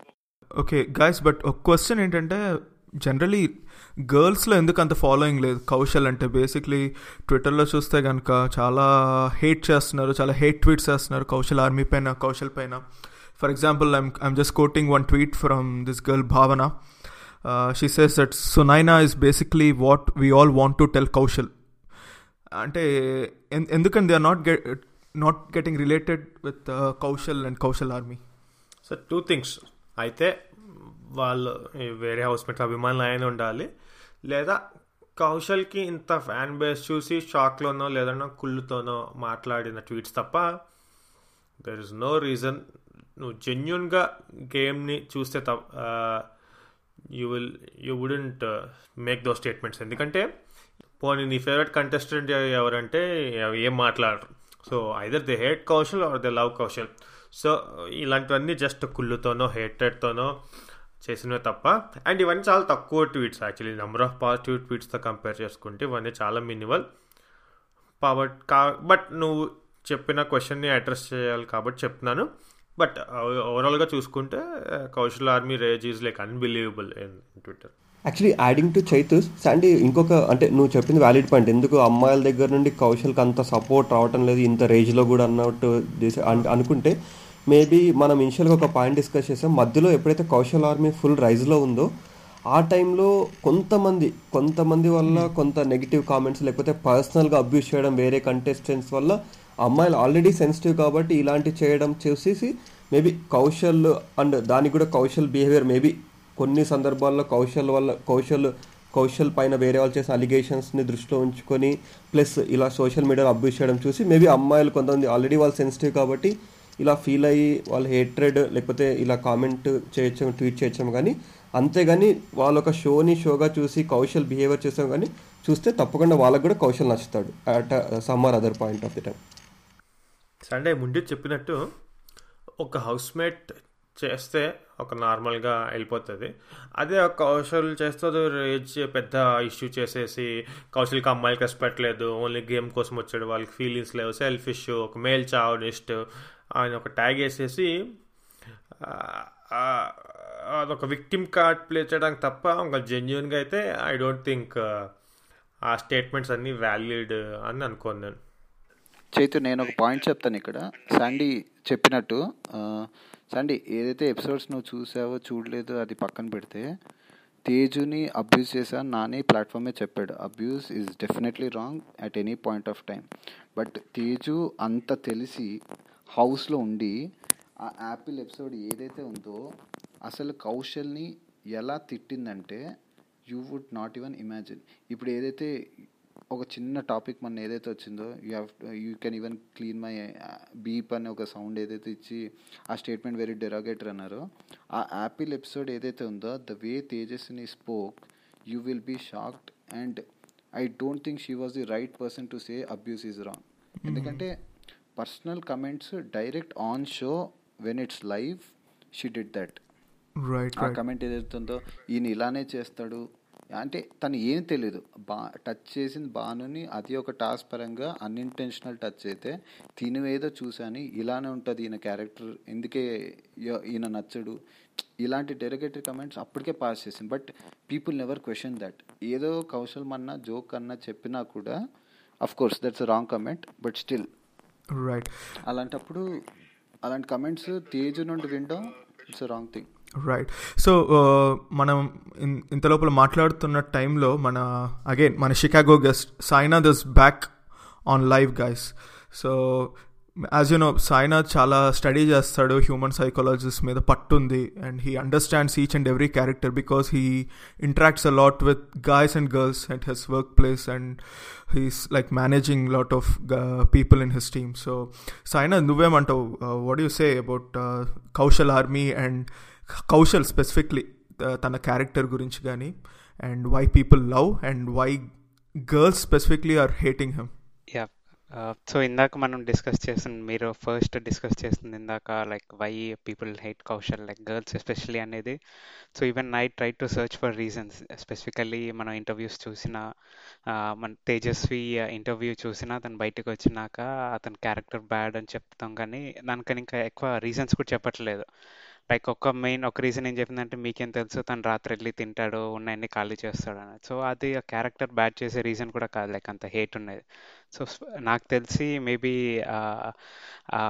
రైట్గా ఉండటం కానీ, డైరెక్ట్గా ఏది ఉన్నది ముక్కుసీటిగా చెప్పడం కానీ, పాయింట్స్ చెప్పడం అనేది వాళ్ళకి నచ్చక దే స్టార్టెడ్ హేటింగ్ హిమ్ అని అనిపిస్తుంది. సో మేబీ లైక్ దాంట్లో ఉన్న గర్ల్స్ అందరికీ నచ్చక, and that's the same thing is getting carried outside కూడా అనిపిస్తుంది. లైక్ జనరల్గా ఉమెన్ ఫాలో ఉమెన్ కదా, సో అక్కడ వాళ్ళ ఒపీనియన్ బట్టి బయట కూడా అలా ఉండి హేట్రేట్ ఉందేమని అనుకుంటున్నాను. That's a strong point Sai. And Sai and Chaitu మీరిద్దరూ యూఎస్లో ఉంటున్నారు కాబట్టి, ఎన్ఆర్ఐస్ యూఎస్లో చూస్తున్నారా బిగ్ బాస్? జనరల్లీ ఇప్పుడు హౌస్ వైఫ్స్ కానీ వీళ్ళు బాగానే ఫాలో అవుతున్నారా బిగ్ బాస్? నేను ఒక ఎగ్జాంపుల్ చెప్తా సార్. అంటే ఇక్కడ బార్టన్ ఒక లోకల్ ట్రైన్ ఉంటుంది. నేను ఈ వర్కింగ్ ఉమెన్ నేను ఒకసారి అబ్జర్వ్ చేస్తున్నా, ట్రైన్లో ఉన్నా, వాళ్ళు ఎంత ఎడిక్ట్ అయిపోయారంటే స్టేషన్ వచ్చినా సరే వాళ్ళు దిగట్లేదు, ఆ వీడియో చూస్తూ వాళ్ళు ఉండిపోతున్నారు ఆన్ డైలీ కమ్యూట్. సో వాళ్ళు ఎవ్రీడే బిగ్ బాస్ చూడదే గడవట్లేదు. అండ్ మా ఫ్రెండ్స్ కానీ నేను కానీ ఇంటికి రాగానే అసలు ఫస్ట్ థింగ్ బిగ్ బాస్ చూడడమే, చూసి రిలాక్స్ అవుతాం. సో ఓన్లీ థింగ్ ఏంటంటే ఇక్కడ అఫీషియల్గా పెట్టుంటే మంచి రెవెన్యూ వచ్చేది వాడికి. బట్ స్టిల్ సాయినాథ్ లాంటి రిచ్ పీపుల్ అయితే VPNs యూస్ చేసి హాట్స్టార్లో చూసేవారు. రియల్లీ? కానీ మా లాంటి వాళ్ళు ఆన్లైన్లో మూవీ రూల్స్ లాంటి వెబ్సైట్స్లో ఎప్పుడెప్పుడు వస్తుందా అని వెయిట్ చేస్తుంటాం. VPNలో చూస్తున్నాడు సాయినాథ్, చాలా కాస్ట్లీగా చేద్దాం. చెప్పండి, ట్రయల్ పీరియడ్ ఇస్తారని మీకు తెలియదు కదా, 1 month ట్రయల్ ఉంటుందని. లాగిన్ కొట్టి చూసుకోవచ్చు. నీకు బెల్జియంలో చూడడానికి అవుతుందా సందేశ్? అంటే ఇక్కడ యూఎస్లో అయితే లేదు కదా, సో అక్కడ ఎలా ఉంది? లేదు సార్, నాది కూడా సేమ్. అంటే అన్అఫీషియల్ దారుల్లోనే చూడాలి. బట్ నేను చెప్పా కదా, యాక్చువల్ ఫాలో అవ్వట్లేదు బిగ్ బాస్. సో యాక్చువల్గా చూడలేకపోతున్నాను అనమాట ఏది. అండ్ నాకు బిగ్ బాస్ షో చూసినప్పుడు నాకు స్పెషల్లీ కౌశల్ ఆర్మీ ఫామ్ అయిన తర్వాత ఒక ఇంట్రెస్టింగ్ అనిపించిన విషయం ఏంటంటే హౌస్ మేట్స్కి తెలియదు బయట కౌశల్కి ఎంత క్రేజ్ ఉన్నది. అఫ్కోర్స్ కౌశల్ కూడా తెలీదు. ఫస్ట్ కౌశల్ బయటకు వచ్చి ఇంతమంది జనాలు ఉన్నారు ఏంట్రా అని ఒక బయటకు వచ్చి షాక్ అవుతాడని ఫీలింగ్. తర్వాత ఈ హౌస్ మేట్స్ బయట ఏం జరుగుతుందో తెలియకుండా స్టేట్మెంట్లు డైలాగులు కొడుతుంటే బయటికి రారా నువ్వు చూసుకుందాం అన్నట్టు ఉన్నది ఆర్మీకి. సో ఈ మన బాబు గోగ్నేని ఎగ్జాంపుల్ తీసుకుంటే నాకన్నా కౌశల్కి ఎక్కువ ఫ్యాన్స్ ఉన్నారన్న స్టేట్మెంట్ అంటే అసలు బయట మన కూస్ బంప్స్ అనమాట, అరే నువ్వు రారా బయటికి అన్నట్టు. సో కౌశల్ మీద నాకు తెలిసి హౌస్ మేట్స్లో హేటెడ్ ఉన్నది బాబు గోగ్నేని, తేజు, ఒక తనీష్, ఇలా ఇద్దరు ముగ్గురే. మిగతా వాళ్ళందరూ వాళ్ళకంటూ ఏం ఒపీనియన్ లేదు. అమిత్, రోలు, గణేష్, సామ్రాట్ వీళ్ళందరే బాబు గోగ్నేని ఏం చెప్తా ఓకే ఒక తలూపేసి తప్ప వాళ్ళకంటే ఒక ఒపీనియన్ లేదు. వాళ్ళు ఏదో బాబు గోగ్నేని, తేజస్వి వీళ్ళందరూ వీళ్ళు స్ట్రాంగ్ కంటెస్టెంట్స్ కదా, వీళ్ళు చెప్పింది వినాలి, వీళ్ళు చెప్పింది కరెక్ట్ అవుతుంది, వీళ్ళు సెలబ్రిటీస్ అని వాళ్ళు చెప్పింది బ్లైండ్గా ఫాలో అయిపోయి కౌశల్కి ఎగెన్స్ట్గా ఆడడం స్టార్ట్ చేస్తారు. ఆఖరికి మన గణేష్ గారు కూడా కౌశల్ని ఎదిరించి మాట్లాడడం చూస్తుంటే నాకు బయటికి వచ్చాక వీళ్ళ రియాక్షన్స్ ఎలా ఉంటాయో చూడాలనిపిస్తుంది నాకు ఒకసారి. రైట్, వాళ్ళ ఇంటర్వ్యూస్ చూసినా ఎక్కడ దే వోంట్ మెన్షన్ హేట్రెడ్ అనేది ఎక్కడ మెన్షన్ చేయరు, అగెన్స్ట్గా కూడా ఏం మాట్లాడారు. మాట్లాడింది ఒకటే ఒక పర్సన్ అంటే తేజస్వి, ఇంకా అతను కాకుండా నేను చూడటం వరకు మాత్రం ఎవరు లేరు. ఉన్న దాంట్లో కొద్దిగా పాజిటివ్గా మాట్లాడుతూ మా కోపం ఏం లేదు, ఇంట్లో ఉన్నది అక్కడ వరకే, అన్నీ మర్చిపోయి హ్యాపీగా ఉంటాం అన్నట్టే మాట్లాడుతున్నారు. ఇంకా యాక్చువల్లీ నేను గణేష్ బయటకు వచ్చాక ఇంటర్వ్యూ చూసా. గణేష్ చెప్తున్నాడు నాకు బయట గణేష్ ఆర్మీ ఉన్నదని నేను అనుకున్నాను, యాక్చువల్లీ ఇంట్లో ఉన్న వాళ్ళందరూ కూడా వాళ్ళకి ఒక ఆర్మీ ఉన్నదని అనుకుంటున్నారు.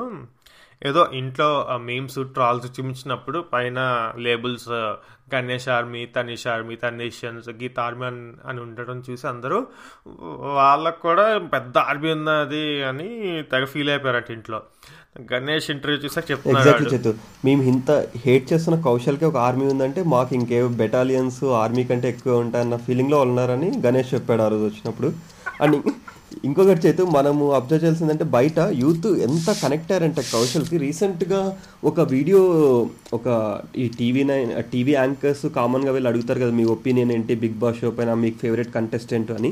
ఒక అబ్బాయి చెప్తుంటాడు అనమాట, తనీష్ గురించి ఏదో తనీష్ గురించి పాజిటివ్గా మాట్లాడుతూ సడన్గా కౌశల్ని తను ఎగ్జాక్ట్గా తిట్టాడు. మేబీ ఆ సందర్భంలో అలా కౌశల్ పనికి మాలిన వాడేదో అలా అనేసరికి వేరే ఇంకొక అబ్బాయి ఎక్కడో దూరంగా కూర్చున్న అబ్బాయి, మేబీ తను వినే అంత డిస్టెన్స్లో ఉన్న అబ్బాయి అమ్మాయితో కూర్చొని ఉంటాడు. అబ్బాయి మేబీ సిస్టర్ ఫ్రెండ్ ఎవరు తెలీదు, కూర్చొని ఉన్న అబ్బాయి వెంటనే లేచి వచ్చేసి ఈ అబ్బాయితో డిబేట్ దిగిలేసి అక్కడ గొడవ పడ్డం అన్నది అంటే జనరల్గా ఎంత కనెక్ట్ అయ్యారు కౌశల్కి పబ్లిక్ అన్న దానికి ఒక చిన్న నిదర్శనం ఆ ఇన్సిడెంట్. ట్రూ నేను కూడా చాలా యూట్యూబ్ వీడియోస్ చూసా. అసలు ఫ్యాన్స్ అసలు భయంకరంగా అసలు ఎనాలిసిస్ అసలు హార్ట్కి తీసేసుకుని మాట్లాడుతున్నారు. అండ్ కొన్ని fan edits, fan made videos, అసలు యూట్యూబ్లో ఎన్ని వీడియోస్ ఉన్నాయంటే, ఎన్ని వేల వీడియోస్ ఉన్నాయంటే అందులో మ్యాటర్ ఉన్నది లేదా పక్కన పెడితే కౌశల్ అసలు యూజ్ చేసుకుని ఎన్ని వీడియోస్ పెట్టుకున్నారంటే అసలు. సో ఈ starting from Maa TV till every common man కూడా అసలు కౌశల్ని యూజ్ చేసుకుని ఐ థింక్ యూట్యూబ్ మొత్తం అల్లాడిస్తున్నారు. ఓకే గైస్, ఇప్పుడు మీరు బాగానే ఫాలో అవుతున్నారు బిగ్ బాస్, బట్ ఇన్ని డేస్లో బెస్ట్ మూమెంట్ పిక్ చేసుకోవాలంటే వాట్ వుడ్ దట్ బి? ప్రతి ఒక్కరు probably you can say only one moment. What is the best moment according to you so far in the big boss show? Start with Prashi. Yes అండి, నాకు big boss హౌస్లో ఒక 2 moments చాలా నచ్చినవి. But most important నాకు ఏదైతే నచ్చిందంటే బాబు గోగినేని కౌశల్ని నేను తీసేస్తా అని అందరి దగ్గర ఛాలెంజ్ చేసి ఇంత చెప్పాక బాబు గోగినేని ఎప్పుడైతే బయటికి వెళ్తున్నప్పుడు కౌశల్ అక్కడ నించొని బాబు గోగినేని ఎగ్జిట్ అవుతున్నప్పుడు దిగుతున్న సెల్ఫీ మూమెంట్ నాకు it spoke volumes about Kaushal. ఎందుకంటే అంత ఛాలెంజ్ చేసి అట్లా వెళ్ళిపోతున్నాడు. కౌశల్ యాటిట్యూడ్ ఏదైతే ఉన్నిందో ఆ రోజు I just loved it. I think that was the best moment according to me. Second funny moment is Geetha Madhuri Mumaith Khan imitate చేస్తుంది ఏదో ఒక ఎపిసోడ్, చాలా బాగా చేస్తుంది. అదొక మూమెంట్ కొంచెం నచ్చిన మూమెంట్ అంతే. ఈ రెండు I think this are the best what I could probably remember. He's the best team player అంటావు? యా అయితే right. Okay, funny. Yeah Sandy, నాకు నచ్చిన best moment when Kamal Haasan was in the house. అంటే అప్పటి వరకు నాకు షో గురించి నేను జస్ట్ ఈ కౌశల్ వల్ల చూసేవాడిని, కానీ ఎప్పుడైతే కమల్ హాసన్ గారు వచ్చి ఆ రోజు ఆయన షో గురించి సమాజానికి ఎలా ఇంటర్లింక్ చేశాడో చెప్పడము, ఆ తర్వాత ఆయన స్పీచ్ వినడం నాకు చాలా మంచిగా అనిపించింది. నాకైతే ఇప్పటివరకు బిగ్ బాస్ 2లో బెస్ట్ మూమెంట్ అంటే కమల్ హాసన్ గారు షోలో ఉన్నప్పుడు. Okay, excellent. And Chaitu? So అంటే నాకు బెస్ట్ హ్యాపీయెస్ట్ మూమెంట్ ఏంటంటే సామ్రాట్, గణేష్, గీత ఒక టాస్క్ ఉంటుంది. ఈ రోల్ రైడ్ అండ్ పూజ ఏదో టాస్క్ చేయిస్తారు. సో సామ్రాట్ అమ్మాయిలాగా, గణేష్ ఎవరో వేషం వేసి, గీతా మాదిరి ఏదో డిఫరెంట్ సౌండ్స్ చేస్తూ ఆ మొత్తం ఎపిసోడ్ నాకు చాలా ఎంటర్టైనింగ్గా ఫన్నీగా అనిపించింది. సో నాకు హౌస్లో మోస్ట్ హ్యాపీయెస్ట్ మూమెంట్ అయితే ఆ ఎపిసోడ్. అలానే బెస్ట్ మూమెంట్ ఏంటంటే మనకి యాంటీ కంటెస్టెంట్స్ ఆర్ మనకి నచ్చని కంటెస్టెంట్ అందరూ ఎలిమినేట్ అయిపోతుంటే అది మోస్ట్ సాటిస్ఫైయింగ్ మూమెంట్ నాకు అది. ఓకే. అండ్ సాయినాథ్? నా బెస్ట్ మూమెంట్ ఏంటంటే కౌశల్కి ఆ కౌశల్ ఆర్మీ గురించి తెలియటం. సో ఫస్ట్ అనసూయ తన మెహందీ వేస్తూ చేతి పైన కౌశల్ ఆర్మీ రాయటం, అది వాళ్ళు బిగ్ బాస్లో సరిగ్గా చూపించకపోయినా ట్విట్టర్లో కనిపించింది, లైక్ ఆ వీడియోస్లో తెలిసింది. అండ్ దాని తర్వాత దాని నెక్స్ట్ డేనే 2 డేస్లో కాల్ వచ్చింది. సో ఆ కాల్లో ఇలా కౌశల్ ఆర్మీ ఉంది, నీకు ఇంత సపోర్ట్ చేస్తున్నావు అంటే, అండ్ తన నీళ్ళలో కళ్ళు తిరగడం కానీ ఇలా హ్యాపీ మూమెంట్ చూసి like full as a Kaushal fan నాకు చాలా హ్యాపీ అనిపించింది. So that's my best moment. Okay guys, ఇప్పుడు the whole process in big boss ఏంటంటే ఓటింగ్ కదా, మొత్తం purely based on viewers voting కదా. కంప్లీట్గా ఎలిమినేషన్ అనేది జనాలు ఎన్ని ఓట్లు వేస్తారో ఎవరికి తక్కువ వచ్చిందో ఆ వీక్లో వాళ్ళని ఎలిమినేట్ చేస్తారు. కానీ ఇది ఎంతవరకు ఇస్ ఇట్ లెజిట్ అని అనుకుంటున్నారు? ఎందుకంటే ఓటింగ్ వీళ్ళెవరు అట్ లాస్ట్ మినిట్ వరకు నిజంగా నంబర్ ఆఫ్ ఓట్స్ కూడా బయట పెడతారా? అది కరెక్టేనా అసలు? ఆ నంబర్ ఆఫ్ ఓట్స్ ఏమైనా మ్యానిపులేషన్ జరుగుద్దా? And also especially if Kaushal army ఉంది, కౌశల్ ఆర్మీ ఉన్నప్పుడు డెఫినెట్గా వీళ్ళు ఏం చేస్తారంటే వేరే వాళ్ళని ఎలిమినేట్ చేయాలంటే వీళ్ళు ఎక్కువ నెంబర్ ఆఫ్ ఓట్స్ వేయడానికి ట్రై చేస్తారు. It could be different Google accounts కానీ, అంటే ఇది ఓన్లీ కౌశల్ ఆర్మీ చేస్తుంది అనట్లేదు, every one does that, different Google accounts నుంచి ఓట్ చేయడం కానీ అలా జరుగుతూ ఉంటుంది. సో అది ఎంతవరకు right way to really decide who will be eliminated from the house? So Sandy, నా ఒపీనియన్ ఏంటంటే అఫ్కోర్స్ ఎవ్రీ ఫ్యాన్ బేస్ వాళ్ళు మల్టిపుల్ అకౌంట్స్లోంచి వేస్తుంటారు, అది కామనే. సో మొన్నే కాదు, రీసెంట్గా దీప్తి నల్మోతు రామిట్ సొల్యూషన్స్ అని ఒక ఐటీ కంపెనీ నుంచి హైర్ చేసుకుని ఓట్స్ చేసి ఏదో ఇష్యూ అయింది. బట్ అది ఎవ్రీ కంటెస్టెంట్కి అలా ఉంటుంది అది. బట్ నా వరకు అది ఎంతవరకు క్యాలిక్యులేట్ చేస్తారు, కౌంట్లోకి తీసుకుంటారు అనేది ఐ డౌట్. ఎందుకంటే ఒక ఐపీ నుంచి వచ్చేది ఒక కౌంటే వస్తుందా, లేదంటే ఐ డౌట్ ఇట్. ఎందుకంటే తమిళ్ బిగ్ బాస్లో నెంబర్ ఆఫ్ ఓట్స్ చూపించారు, బట్ తెలుగులో I don't think they'll show the number of votes. But show జెన్యూనిటీని దృష్టిలో పెట్టుకుని ఆ వచ్చిన ఓట్స్ని మ్యానిపులేట్ చేయరని అనుకుంటున్నా. బట్ ఓట్స్ పరంగా అయితే ఒకే మనిషి చాలా అకౌంట్స్ క్రియేట్ చేసేయడము, లేదంటే యాప్స్ ఆటో డైల్ చేసి కాల్స్ చేయడము, ఇవన్నీ జరుగుతున్నాయి. బట్ నేను విన్నదైతే ప్రైస్ వాటర్ కూపర్ అనే ఒక ఆర్గనైజేషన్ ఆడిట్ చేస్తుంటుంది ఓట్స్ని, బిగ్ బాస్ ఓట్స్ని అని విన్నాను. అది ఐఎమ్ నాట్ షూర్ 100% ట్రూ మరి నేను that's what I heard. But ఆ ఓట్స్ అనేవి 100% జెన్యూన్ తీసుకుంటారా, మ్యానిపులేట్ చేస్తారా అనేది ఐ డౌట్. ఓకే. నా ఒపీనియన్ ఏంటంటే ఫస్ట్ థింగ్ డిబేటబుల్ పాయింట్ ఏంటంటే జనాలు అనేది ఒక ఐపీ అడ్రస్ నుండి ఒక యూజర్ కింద కన్సిడర్ చేయాలని. బట్ ఒక ఇంట్లో ఉండి సపోజ్ 4 చూస్తున్నారంటే ఒక 3 ఓట్స్ వేస్ట్ అయినట్టే. వాళ్ళకి ఇంకో ప్లాట్ఫామ్ లేదు. అఫ్కోర్స్ కాల్స్ చేయడం బట్టి ఓట్స్ పడతాయి అనేది, బట్ ఎంతమంది కాల్ చేస్తారు అంత ఓపిక ఉండదు. ఓట్స్ అంటే ఈజీగా అయిపోయే ప్రాసెస్. సో అది డిబేటబుల్ అనొచ్చు. ఒక ఐపీ నుండి ఒకసారి కౌంట్ అవ్వేది అనేది డిబేటబుల్ అవచ్చు, ఎందుకంటే వేరే జనాలకి వేసే ఆపర్చునిటీ పోతుంది. బట్ అకౌంట్స్ క్రియేషన్ అనేది అదేదో ఒక పర్సన్ చేస్తున్నాడు అనేది లేదు, ప్రతి ఒక్క పర్సన్ చేస్తున్న అని తెలిసిన విషయమే. బట్ అవి ఎలా ట్రాక్ చేస్తారో అంతా it will always be a debate. But votes that is only platform which they provided and people ఇంకా దాని ప్రకారం వేస్తున్నారు. And genuinity in revealing whether it is right or not ఎప్పుడు క్వశ్చన్ చేయాలనిపించిందంటే నూతన్ నాయుడు ఎగ్జిట్ అనేది I think it was more debatable. ఎందుకంటే జనాలు చూడడం ప్రకారం I think he was not the person that should have been eliminated that week.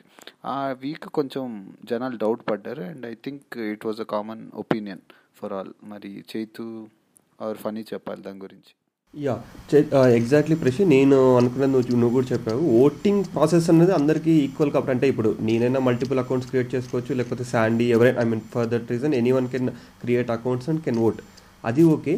But ఈ revealing process అన్నపైన debate ఎప్పుడు start అయిందంటే ఎప్పుడైతే నూతన్ నాయుడు గారు ఎలిమినేట్ అయ్యారో ఆ వీక్ నుండే ఈ డిబేట్ స్టార్ట్ అయింది. అంటే మనం ఓట్స్ వేసినా ఇంక యూజ్ ఏంటి, మేబీ ఇలా కౌశల్ కూడా ఏదో ఒక వీక్ ఎలిమినేట్ చేసే ఛాన్స్ ఉంది కదా అన్నట్టు ఆ నూతన్ నాయుడు గారి ఎలిమినేషన్ వీక్లోనే అది కొద్దిగా అనిపించింది. కానీ అంతవరకు నాకు తెలిసి ఫెయిర్ అండ్ ఫెయిర్గానే జరిగింది.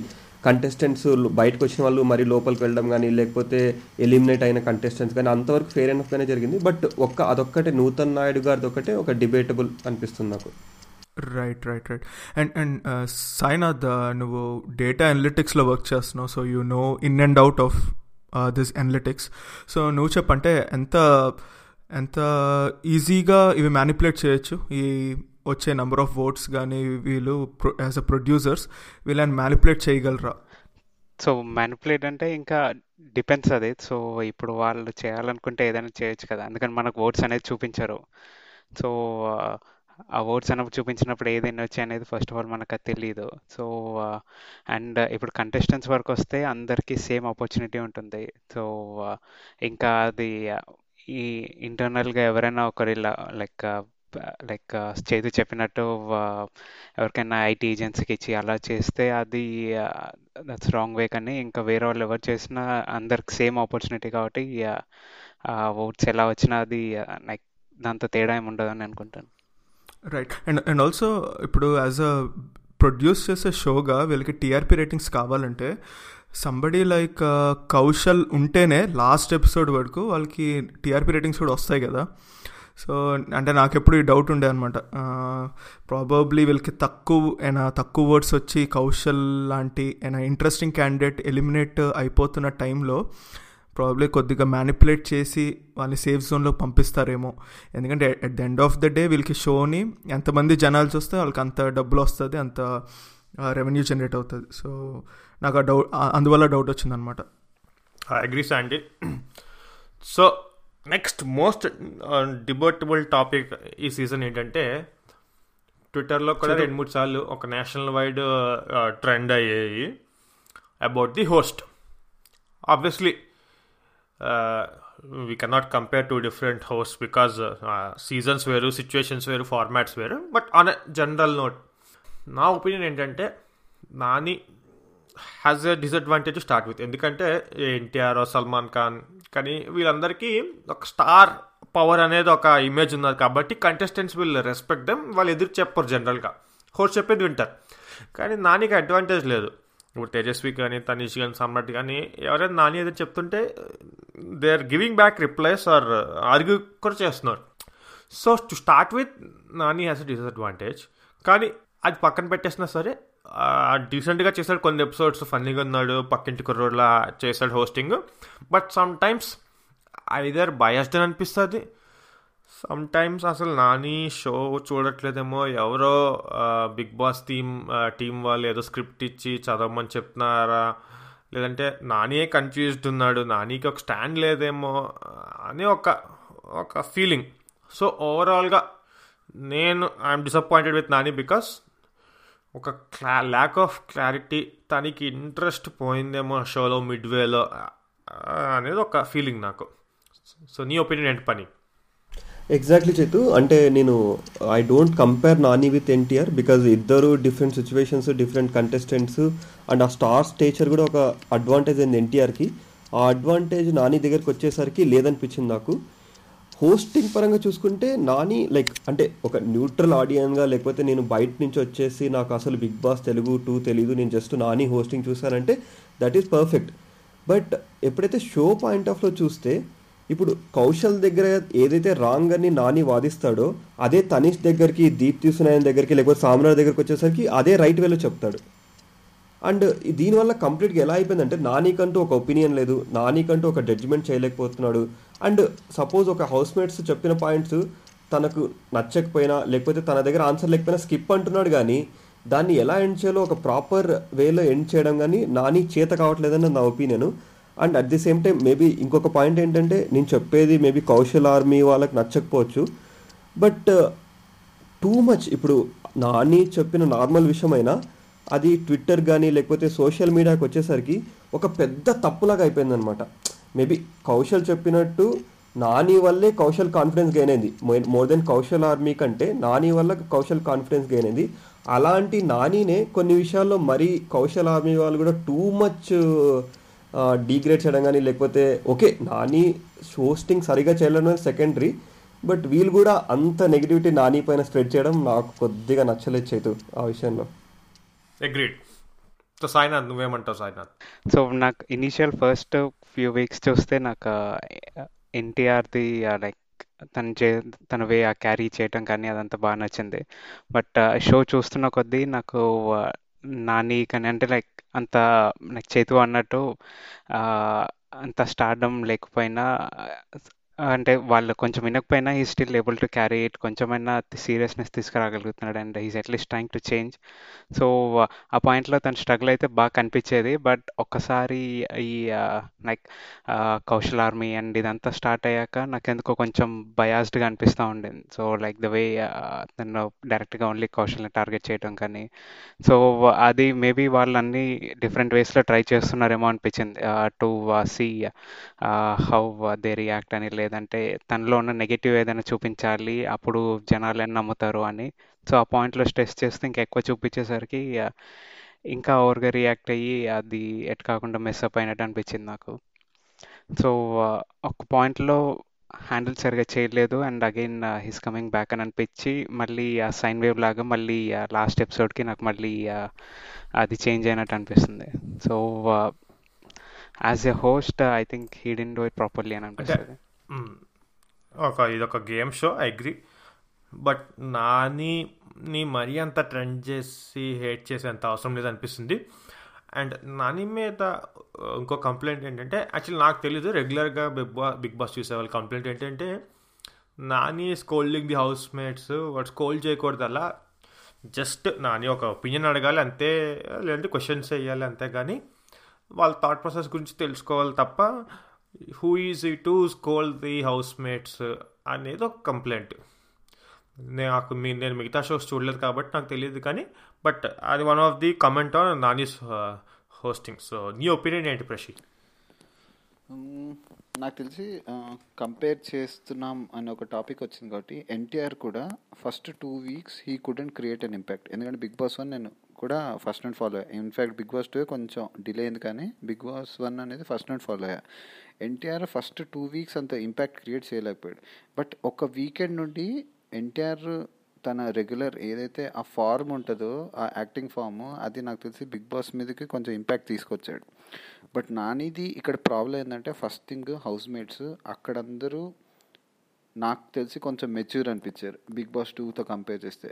ఒక సిచ్యుయేషన్ గురించి ఒక హోస్ట్ చెప్తున్నప్పుడు వినేసి పాజిటివ్ ఆర్ నెగిటివ్ మాట్లాడేవాళ్ళు. ఇక్కడ ఎలా ఉందంటే, ప్రీవియస్ ఇన్ఫ్లుయెన్స్ ఇట్లనే ఉండాలని హౌస్ మేట్స్ ఒక ఫార్ములాలో ఫిక్స్ అయ్యి హౌస్కి రావడంతో నాని ఏం చెప్పినా ఫస్ట్ ఆఫ్ ఆల్ క్లోజ్గా ఉండేవాళ్ళు, హోస్ట్ క్లోజ్ ఉండేవాళ్ళు తీసుకురావడం అనేది it's a blunder.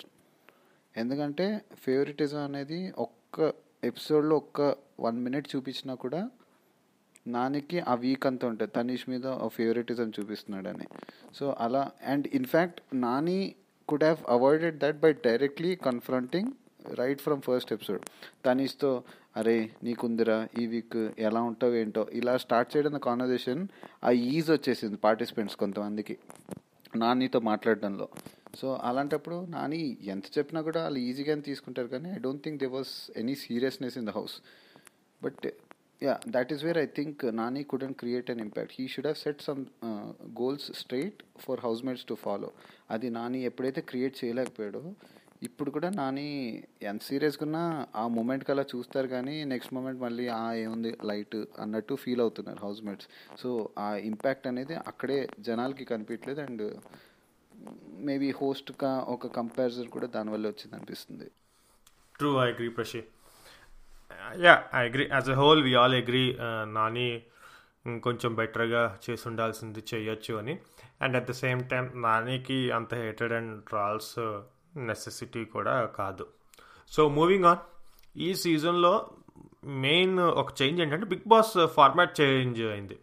Traditional Bigg Boss చూసుకుంటే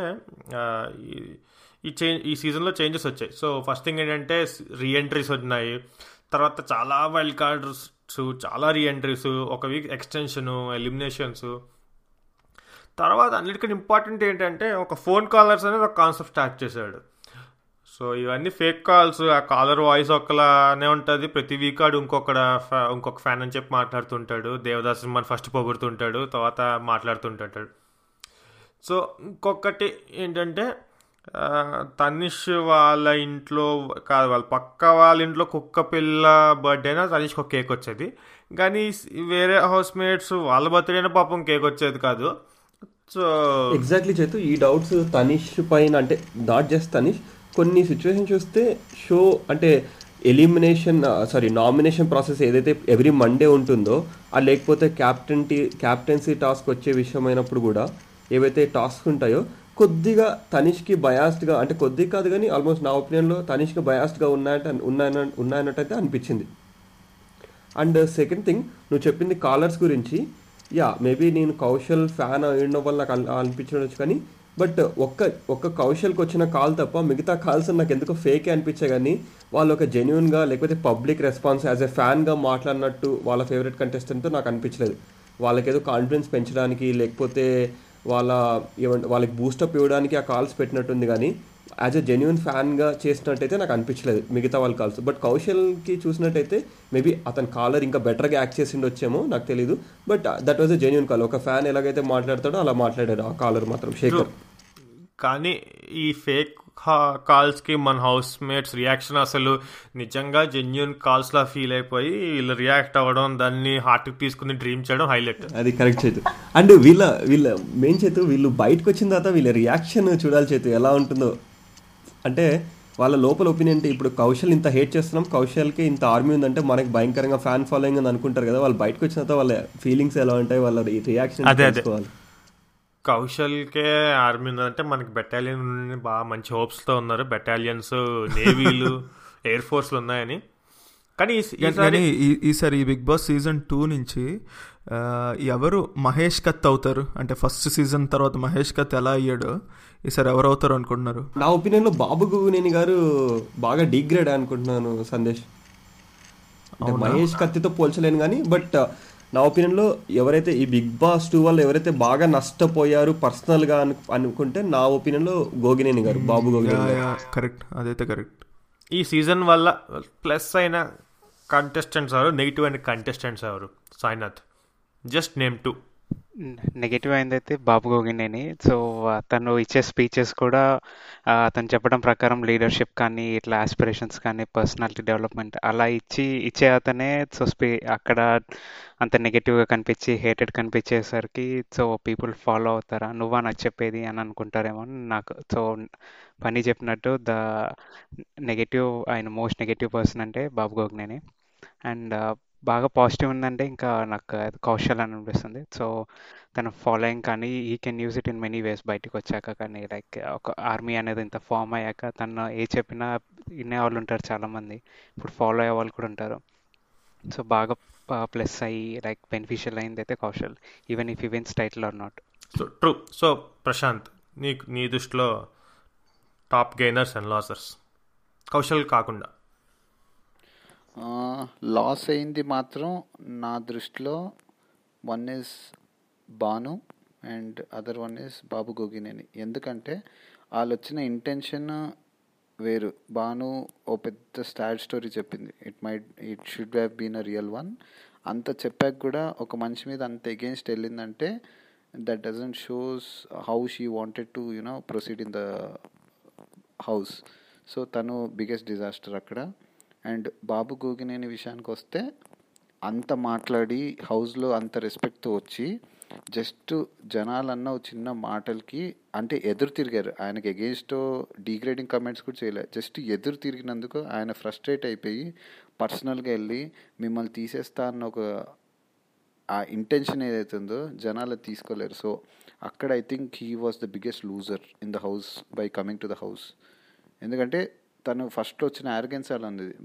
మేమే జనాలు పంపించిన వాళ్ళం కాదు, మమ్మల్ని పిలిచి అదే పని పిలిస్తే మేము వచ్చాం హౌస్ కన్నా ఒక యాటిట్యూడ్తో వచ్చిన అతను, రైట్? సో తను I think is the biggest loser.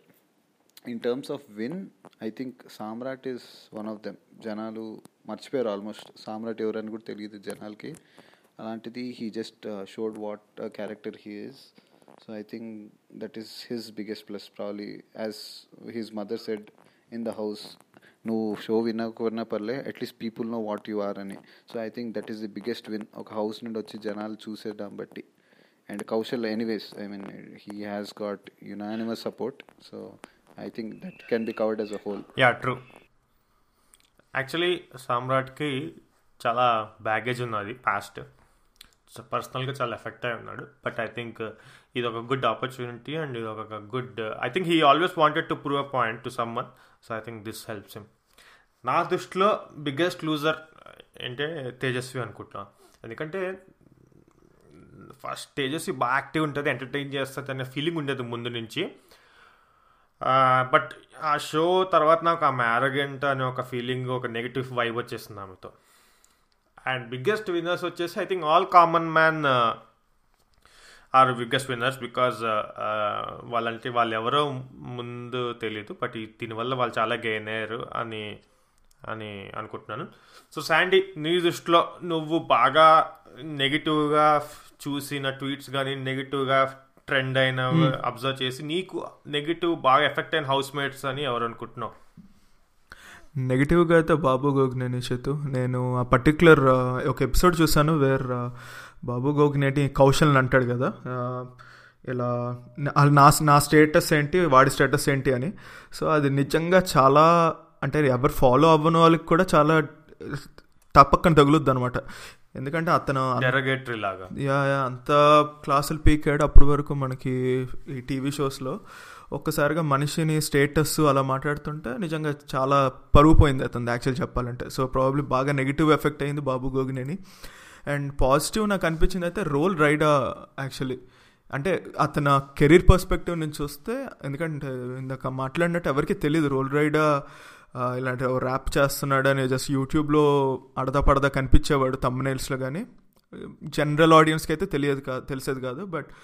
But అతని ర్యాప్స్ బాగున్నా బాగోకపోయినా at least he made some noise and he got some attention to it. And also నేను మొన్న రీసెంట్గా తెలిసింది ఏంటంటే బ్రూస్లీలో చిరంజీవికి వచ్చే బ్యాక్గ్రౌండ్ మ్యూజిక్ పాడింది కూడా, ఇన్ఫ్యాక్ట్ లిరిక్స్ రాసింది కూడా రోల్ రైడా అంట. సో పాజిటివ్ అయింది తనకు అనుకున్నా. Yeah true. So coming to the bigger picture, so కౌశల్కి ఇంత ఫాలోయింగ్ వచ్చింది, ఇంత క్రేజ్ వచ్చింది. So what next for Kaushal? So ఆ ఫాలోయింగ్ కానీ ఆ ఫ్యాన్ బేస్ కానీ బిగ్ బాస్ బయట ఉంటుందా? సో కౌశల్ నెక్స్ట్ స్టెప్ ఏంటి? కౌశల్ ముందు చేస్తుందే కంటిన్యూ చేస్తాడా, లేదంటే సినిమాలకి వెళ్తాడా, లేదంటే సోషల్ సర్వీస్ చేస్తాడా? అసలు జనాలు సపోర్ట్ ఇంకా ఉంటుందా కౌశల్కి? అసలు ఏముంటుంది నెక్స్ట్ కౌశల్కి once is out of the house అనేది ఒక క్యూరియాసిటీ నాకు ఒకటి ఆన్సర్ ఉంది Chaitu, before we get to our experts. నేనైతే పెద్ద ఎఫెక్ట్ ఉండదేమో అనుకున్నా, పాజిటివ్ కానీ నెగిటివ్ కానీ. ఎందుకంటే షో ఉన్న వరకే వీళ్ళకి ఇంత క్రేజ్ ఉంటుందని నా ఒపీనియన్. ఎందుకంటే లాస్ట్ సీజన్ చూస్తే హరితేజ తన కెరీర్ మొత్తం మారిపోద్దామని ఎక్స్పెక్ట్ చేసాం. ఎందుకంటే ఆమె చాలా యాక్టివ్, డిఫరెంట్ డ్రామాస్ కానీ సింగింగ్ కానీ డ్యాన్సులు కానీ చేసేస్తుంది, చాలా ఆఫర్స్ వచ్చేస్తాయి మూవీస్లో అనుకున్నాం. కానీ అంత పెద్ద చేంజ్ ఏం లేదు. సో అది నా ఒపీనియన్. ఎస్ చైతు, నేను అంటే శాండీ చెప్పిన దాంతో నేను అగ్రీ చేస్తా చైతు. ఎందుకంటే ఈ ఫ్యాన్ ఫాలో ఒకేలా ట్రూగా okay as a Kaushal fan నేను కూడా, అంటే తను ఒకవేళ హౌస్లో విన్నర్ అవ్వకపోయినా, ఒకవేళ మధ్యలో ఒకవేళ ఏదైనా ప్రాసెస్లో ఎలిమినేట్ అయ్యి వచ్చేసినా కూడా ఈ ఫ్యాన్ ఫాలోయింగ్ అనేది, ఈ రేజ్ అన్నది, లేకపోతే ఇప్పుడు ఎలాగైతే మనం మాట్లాడుతున్నామో కౌశల్ గురించి, అది అక్కడితో ఇంత ఉండదు, ఆగిపోద్ది. బట్ కౌశల్ దీనివల్ల ఏదైతే గెయిన్ అయ్యాడో, ఈ పాజిటివిటీ ఏదైతే వచ్చిందో, అది తను కమర్షియల్గా కాకుండా ఒక ఏదైనా అంటే తను ఏదైనా సోషల్గా వేరే వాళ్ళకి హెల్ప్ చేయాలి, లేకపోతే ఏదైనా ఒక అంటే నాట్ జస్ట్ ఆర్గనైజేషన్, ఏదైనా మంచి చేయడానికి యూజ్ చేస్తే గ్యారంటీ ఈ కౌశల్ ఆర్మీ వాళ్ళు గ్యారంటీ సపోర్ట్ చేస్తారు అనుకుంటున్నా, కానీ అదే ఒక కమర్షియల్ వేలో వెళ్తే it might not useful for him. Yeah Prashant. నా ప్రకారం అయితే అంతే, ఫనీ చెప్పినట్టు శివ్ బాలాజీ సిచ్యువేషన్ తీసుకుందాము Chaitu. He won Bigg Boss 1 title, right? So దాని తర్వాత తను యాక్ట్ చేసింది మనం చూడలేదు. I mean he always had the chance to act more. So అలాంటి ఛాన్సే ఎక్కడ కనిపించలేదు. సో నాకు తెలిసి జనాలు ఒక పర్టికులర్ సిచ్యువేషన్ బట్టి రియాక్ట్ అవుతున్నదే ఈ కౌశల్ ఆర్మీ. కానీ తర్వాత ఏంటి అనేది I think it's up to Kaushal, how he'll try to mould this particular attention. So అలా అనిపిస్తుంది. ఎందుకంటే జనాలు తను మంచి చేస్తే I think they might properly follow, because that is how the new generation is moving towards. కొంచెం బెటర్ సొసైటీ కావాలని ఒక సిచ్యువేషన్. బట్ తను ఎలా బిహేవ్ చేస్తాడు ఆర్ అటెన్షన్ ఎలా గ్రాప్ చేసుకుంటాడు అనేది it's I think the only way is like he can only answer that. మనం ఎంత చెప్పినా నాకు తెలిసి, బట్ ఆ వేవ్ అయితే అంత ఉండదు. బట్ హౌ హీ యూటిలైజెస్ అనేది తనకి తెలియాలి. ట్రూ. సో సాయినాథ్, నువ్వేమంటావు సాయినాథ్? నాకేమనిపిస్తుంది అంటే కౌశల్కి ఇది కొంచెం బెనిఫిట్ అవుతుంది అనిపిస్తుంది, లైక్ అందరితో కంపేర్ చేస్తే. సో అంటే తను ఉన్న ఫీల్డ్ అనేది మోడలింగ్ కానీ అడ్వర్టైజ్మెంట్స్ వీటిలలో లైక్ ఈ ఫిల్మ్ ఇండస్ట్రీలో ఉంటూ లైక్ చాలామందికి ఇప్పుడు అంటే మెయిన్ ఫిలిమ్స్లో తక్కువ ఉన్నా కానీ అడ్వర్టైజ్మెంట్స్ కానీ ఇలా కమర్షియల్స్ కానీ ఇలాంటి వాటిలలో చాలా చేశాడు. సో వాటికి లైక్ ఇప్పుడు ఎలా అంటే పీపుల్ రికగ్నైజ్ చేస్తారు. సో మూవీస్లో కాకపోయినా అట్లీస్ట్ అతనికి ఇంకా ఆపర్చునిటీస్ అనేది ఇంకా బాగా వస్తాయి అనిపిస్తుంది. సో తెలిసిన వాళ్ళు చాలామంది ఉంటారు, ఇంకా బాగా కనెక్ట్ అవుతారు అని నాకు అనిపిస్తుంది. సో వాటికి అంత బడ్జెట్ ఏం లేకపోయినా చిన్న చిన్నవి కదా, సో ఇంకా బాగా వస్తాయని అనిపిస్తుంది.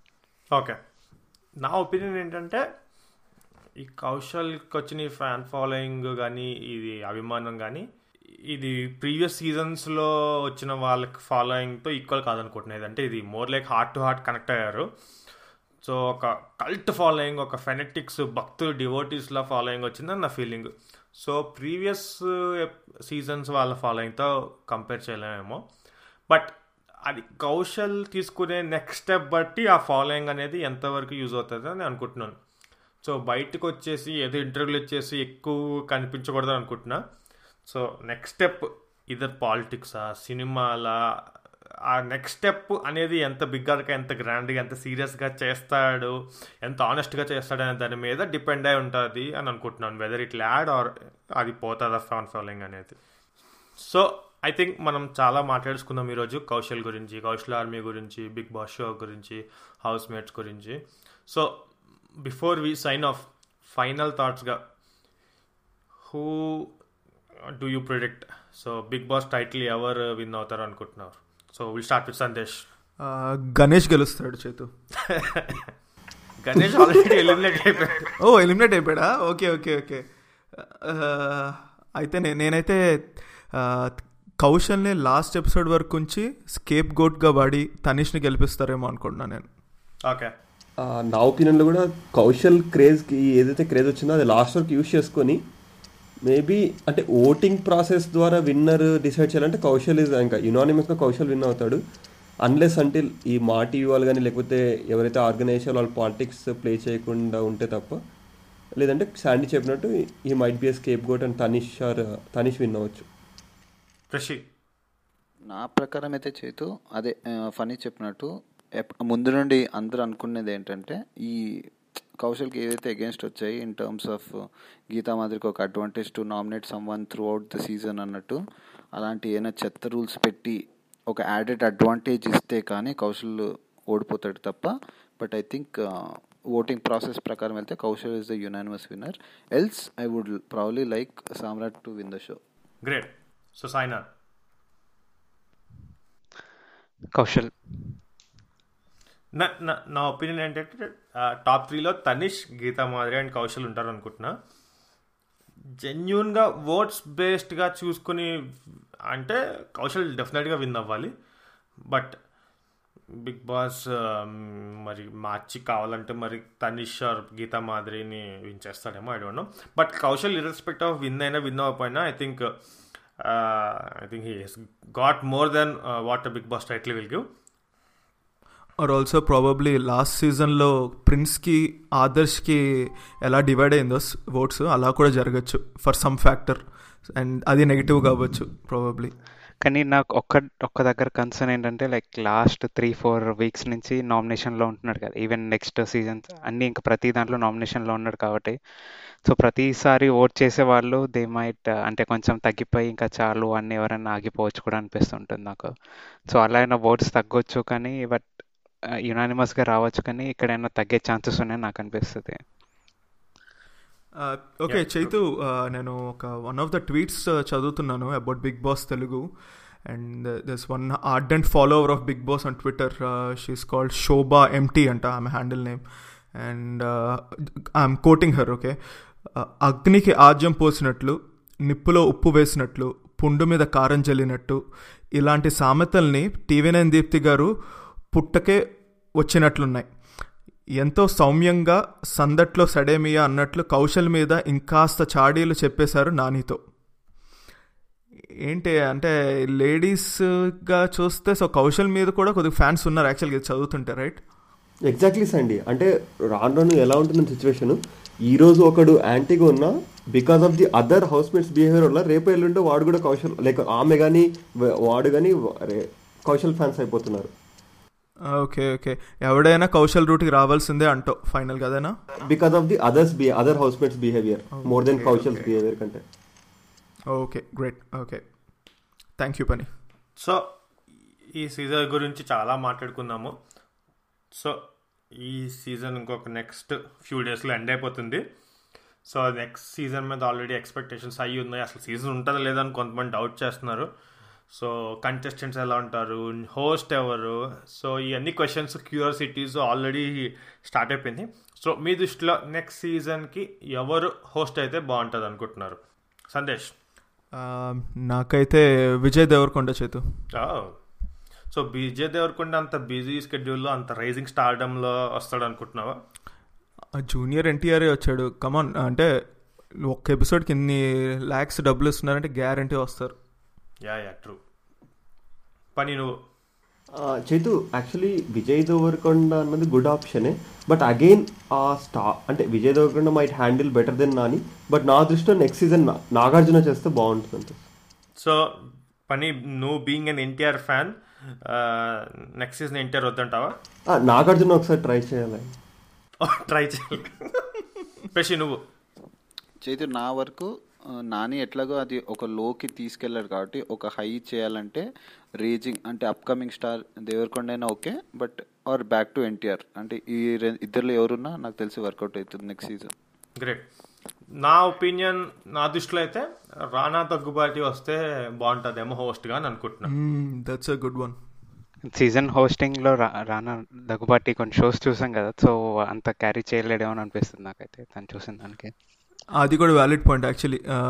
నంబర్ 1 యారీ చూసాం యాక్చువల్లీ, క్వైట్ డిసప్పాయింటెడ్. నా దృష్టిలో ఆర్జీవి వస్తే బెటర్ అనిపిస్తుంది.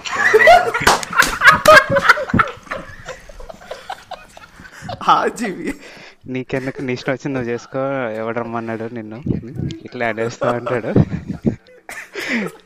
నా షో నా ఇష్టం. Very good.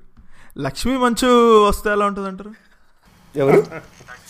లక్ష్మీ మంచు అంటే తెలుగు మాట్లాడే వాళ్ళు కావాలి కదా. కరెక్టే, కానీ ఐ థింక్ అతి సరిపోద్దేమో కరెక్ట్గా. కానీ బిగ్ బాస్ అంటాడు, బిగ్ బాస్ వచ్చి లక్ష్మీ మంచు నువ్వు తెలుగులో మాట్లాడాలి అనేసి. Sai your on fire Sai. All right guys, I think it was fun. I think చాలాసేపు మాట్లాడుకుందాం బిగ్ బాస్ 2 సీజన్ గురించి, ఎన్నో విషయాలు మాట్లాడుకుందాం కూడా. యాజ్ యూజువల్, థ్యాంక్స్ అండి for hosting us, and our special guests for today, Sainath, Prashant and Pani. Thanks for joining. మీ valuable inputs and మీ డీటెయిల్స్ ఇచ్చి ఈ షోని ఇంకా ఎగ్జైటింగ్గా చేశారు. Definitely will again meet you guys in upcoming podcast show. Thanks for joining guys. Before we sign off Chaitu, thanks for the opportunity అన్న, కానీ బట్ బిగ్ బాస్ గురించి చాలామందికి చెప్పాం కానీ ఇలా కూడా చెప్పగలని మాకే తెలిసింది first. So thanks for this particular opportunity, and I think the Tollywood Project it should go more farther in terms of reach, and we wish you all the best. Thank you Prashant. Thanks Chaitu, thanks అండి. Actually మాకు నచ్చిన topic గురించి ఇంతసేపు మీతో పంచుకోవడం చాలా ఆనందంగా ఉంది. And at the same time Tollywood Project ఏదైతే మీరు ఏ ఇంటెన్షన్తో అయితే స్టార్ట్ చేశారో, అండ్ ఈ కుర్రాల టాక్స్ అనేవి చాలా బాగున్నాయి. నేను ఇంతకుముందు కూడా విన్నాను. ఇది అందరికీ ఇంకా ఎక్కువ మందికి రీచ్ అవ్వాలని ఆశిస్తున్నాను. థ్యాంక్స్ అండి. థ్యాంక్స్ చైతు. థ్యాంక్స్ అండి చేతు. సో ఇలాంటి షోస్ ఇంకా చేస్తూ ఉండాలని, సో అప్పుడప్పుడు మమ్మల్ని కూడా పిలుస్తూ ఉండాలని ఎక్స్పెక్ట్ చేస్తూ, so thanks a lot. Okay, super. Thank you guys. మీరు చాలా బిజీ టైం నుంచి మాకు కొద్దిగా టైం ఇచ్చినందుకు we're very happy for that. And especially Prashi, I know పెళ్ళి కొన్ని రోజుల్లో పెట్టుకొని నువ్వు చాలా వాల్యుబుల్ టైంని మాకు ఇచ్చావు. Thank you so much. Thanks listeners. మీరు యాక్చువల్లీ మా పాడ్కాస్ట్కి ఏదైనా ఫీడ్బ్యాక్ ఇవ్వాలనుకుంటే @Telugu Podcast అని ఉన్నది. We're in Instagram, Facebook and Twitter. And also Chaitu, before completely wrapping up, special mention to this guy Tataya Chill, who is following us and also మనకి feedback ఎప్పటికప్పుడు ఇస్తూనే ఉన్నాడు, జెన్యూన్గా, ఆనెస్ట్గా. So just thumbs up to this guy. Yeah, shout out to Tatayya chill in Twitter. మీ feedback చదువుతున్నాము. Thanks for that. And also అలానే Jayashree from Nashville. So thanks for your valuable feedback. So అలానే ట్విట్టర్లో కాన్స్టెంట్లీ నవదీప్ మాకు రిప్లై ఇస్తున్నందుకు actor నవదీప్కి thank you. So అలానే మమ్మల్ని ట్విట్టర్లో కమెంట్స్ చేస్తూ, ఎంకరేజ్ చేస్తూ, ఫీడ్బ్యాక్ ఇస్తూ చెప్తున్న వాళ్ళందరికీ really really thank you. So coming to the next episode. So మన ట్విట్టర్ని బాగా భయంకరంగా హ్యాండిల్ చేసే సందేశ్ ట్విట్టర్లో ఒక ఇంట్రెస్టింగ్ థింగ్ చేశాడు. సో అది ఏంటంటే, ఐ థింక్ నేను ఇప్పుడు చెప్పను, బట్ అది మేము నెక్స్ట్ చేయబోయే పాడ్కాస్ట్ ఐ థింక్ తెలుగులోనే, I think never done before, not just in podcast but ఒక తెలుగు లైక్ టెలివిజన్లో కూడా it was never done. For that matter అసలు ఇండియాలో కూడా, అసలు ఒక నేషనల్ లెవెల్లో కూడా I think there was never a podcast of this kind. So ఆ పాడ్కాస్ట్ గురించి Sandesh tell us few words or మాకు చిన్న హింట్ ఇచ్చి మాకు క్యూరియాసిటీ పెంచి you can end the show. Thank you. Next episode యొక్క సర్ప్రైజ్ ఎలిమెంట్ని మాత్రం మొత్తం రివీల్ చేయలేను కానీ Chaitu, we will be speaking with 2 guests from Japan. కానీ ఈ 2 guests ఎవరు, అసలు ఎందుకు మనతో మాట్లాడబోతున్నారు, దేని గురించి మాట్లాడబోతున్నారు అనేది మాత్రం నెక్స్ట్ ఎపిసోడ్లో వినాలి. So listeners, the Tollywood Project పాడ్కాస్ట్ని వింటూ ఉండండి. Next episode will be a very special one. So మమ్మల్ని సబ్స్క్రైబ్ చేసుకోండి. It could be Apple podcast or Google podcast or any other podcast app like Stitcher or TuneIn. You can also visit our website thetollywoodproject.com.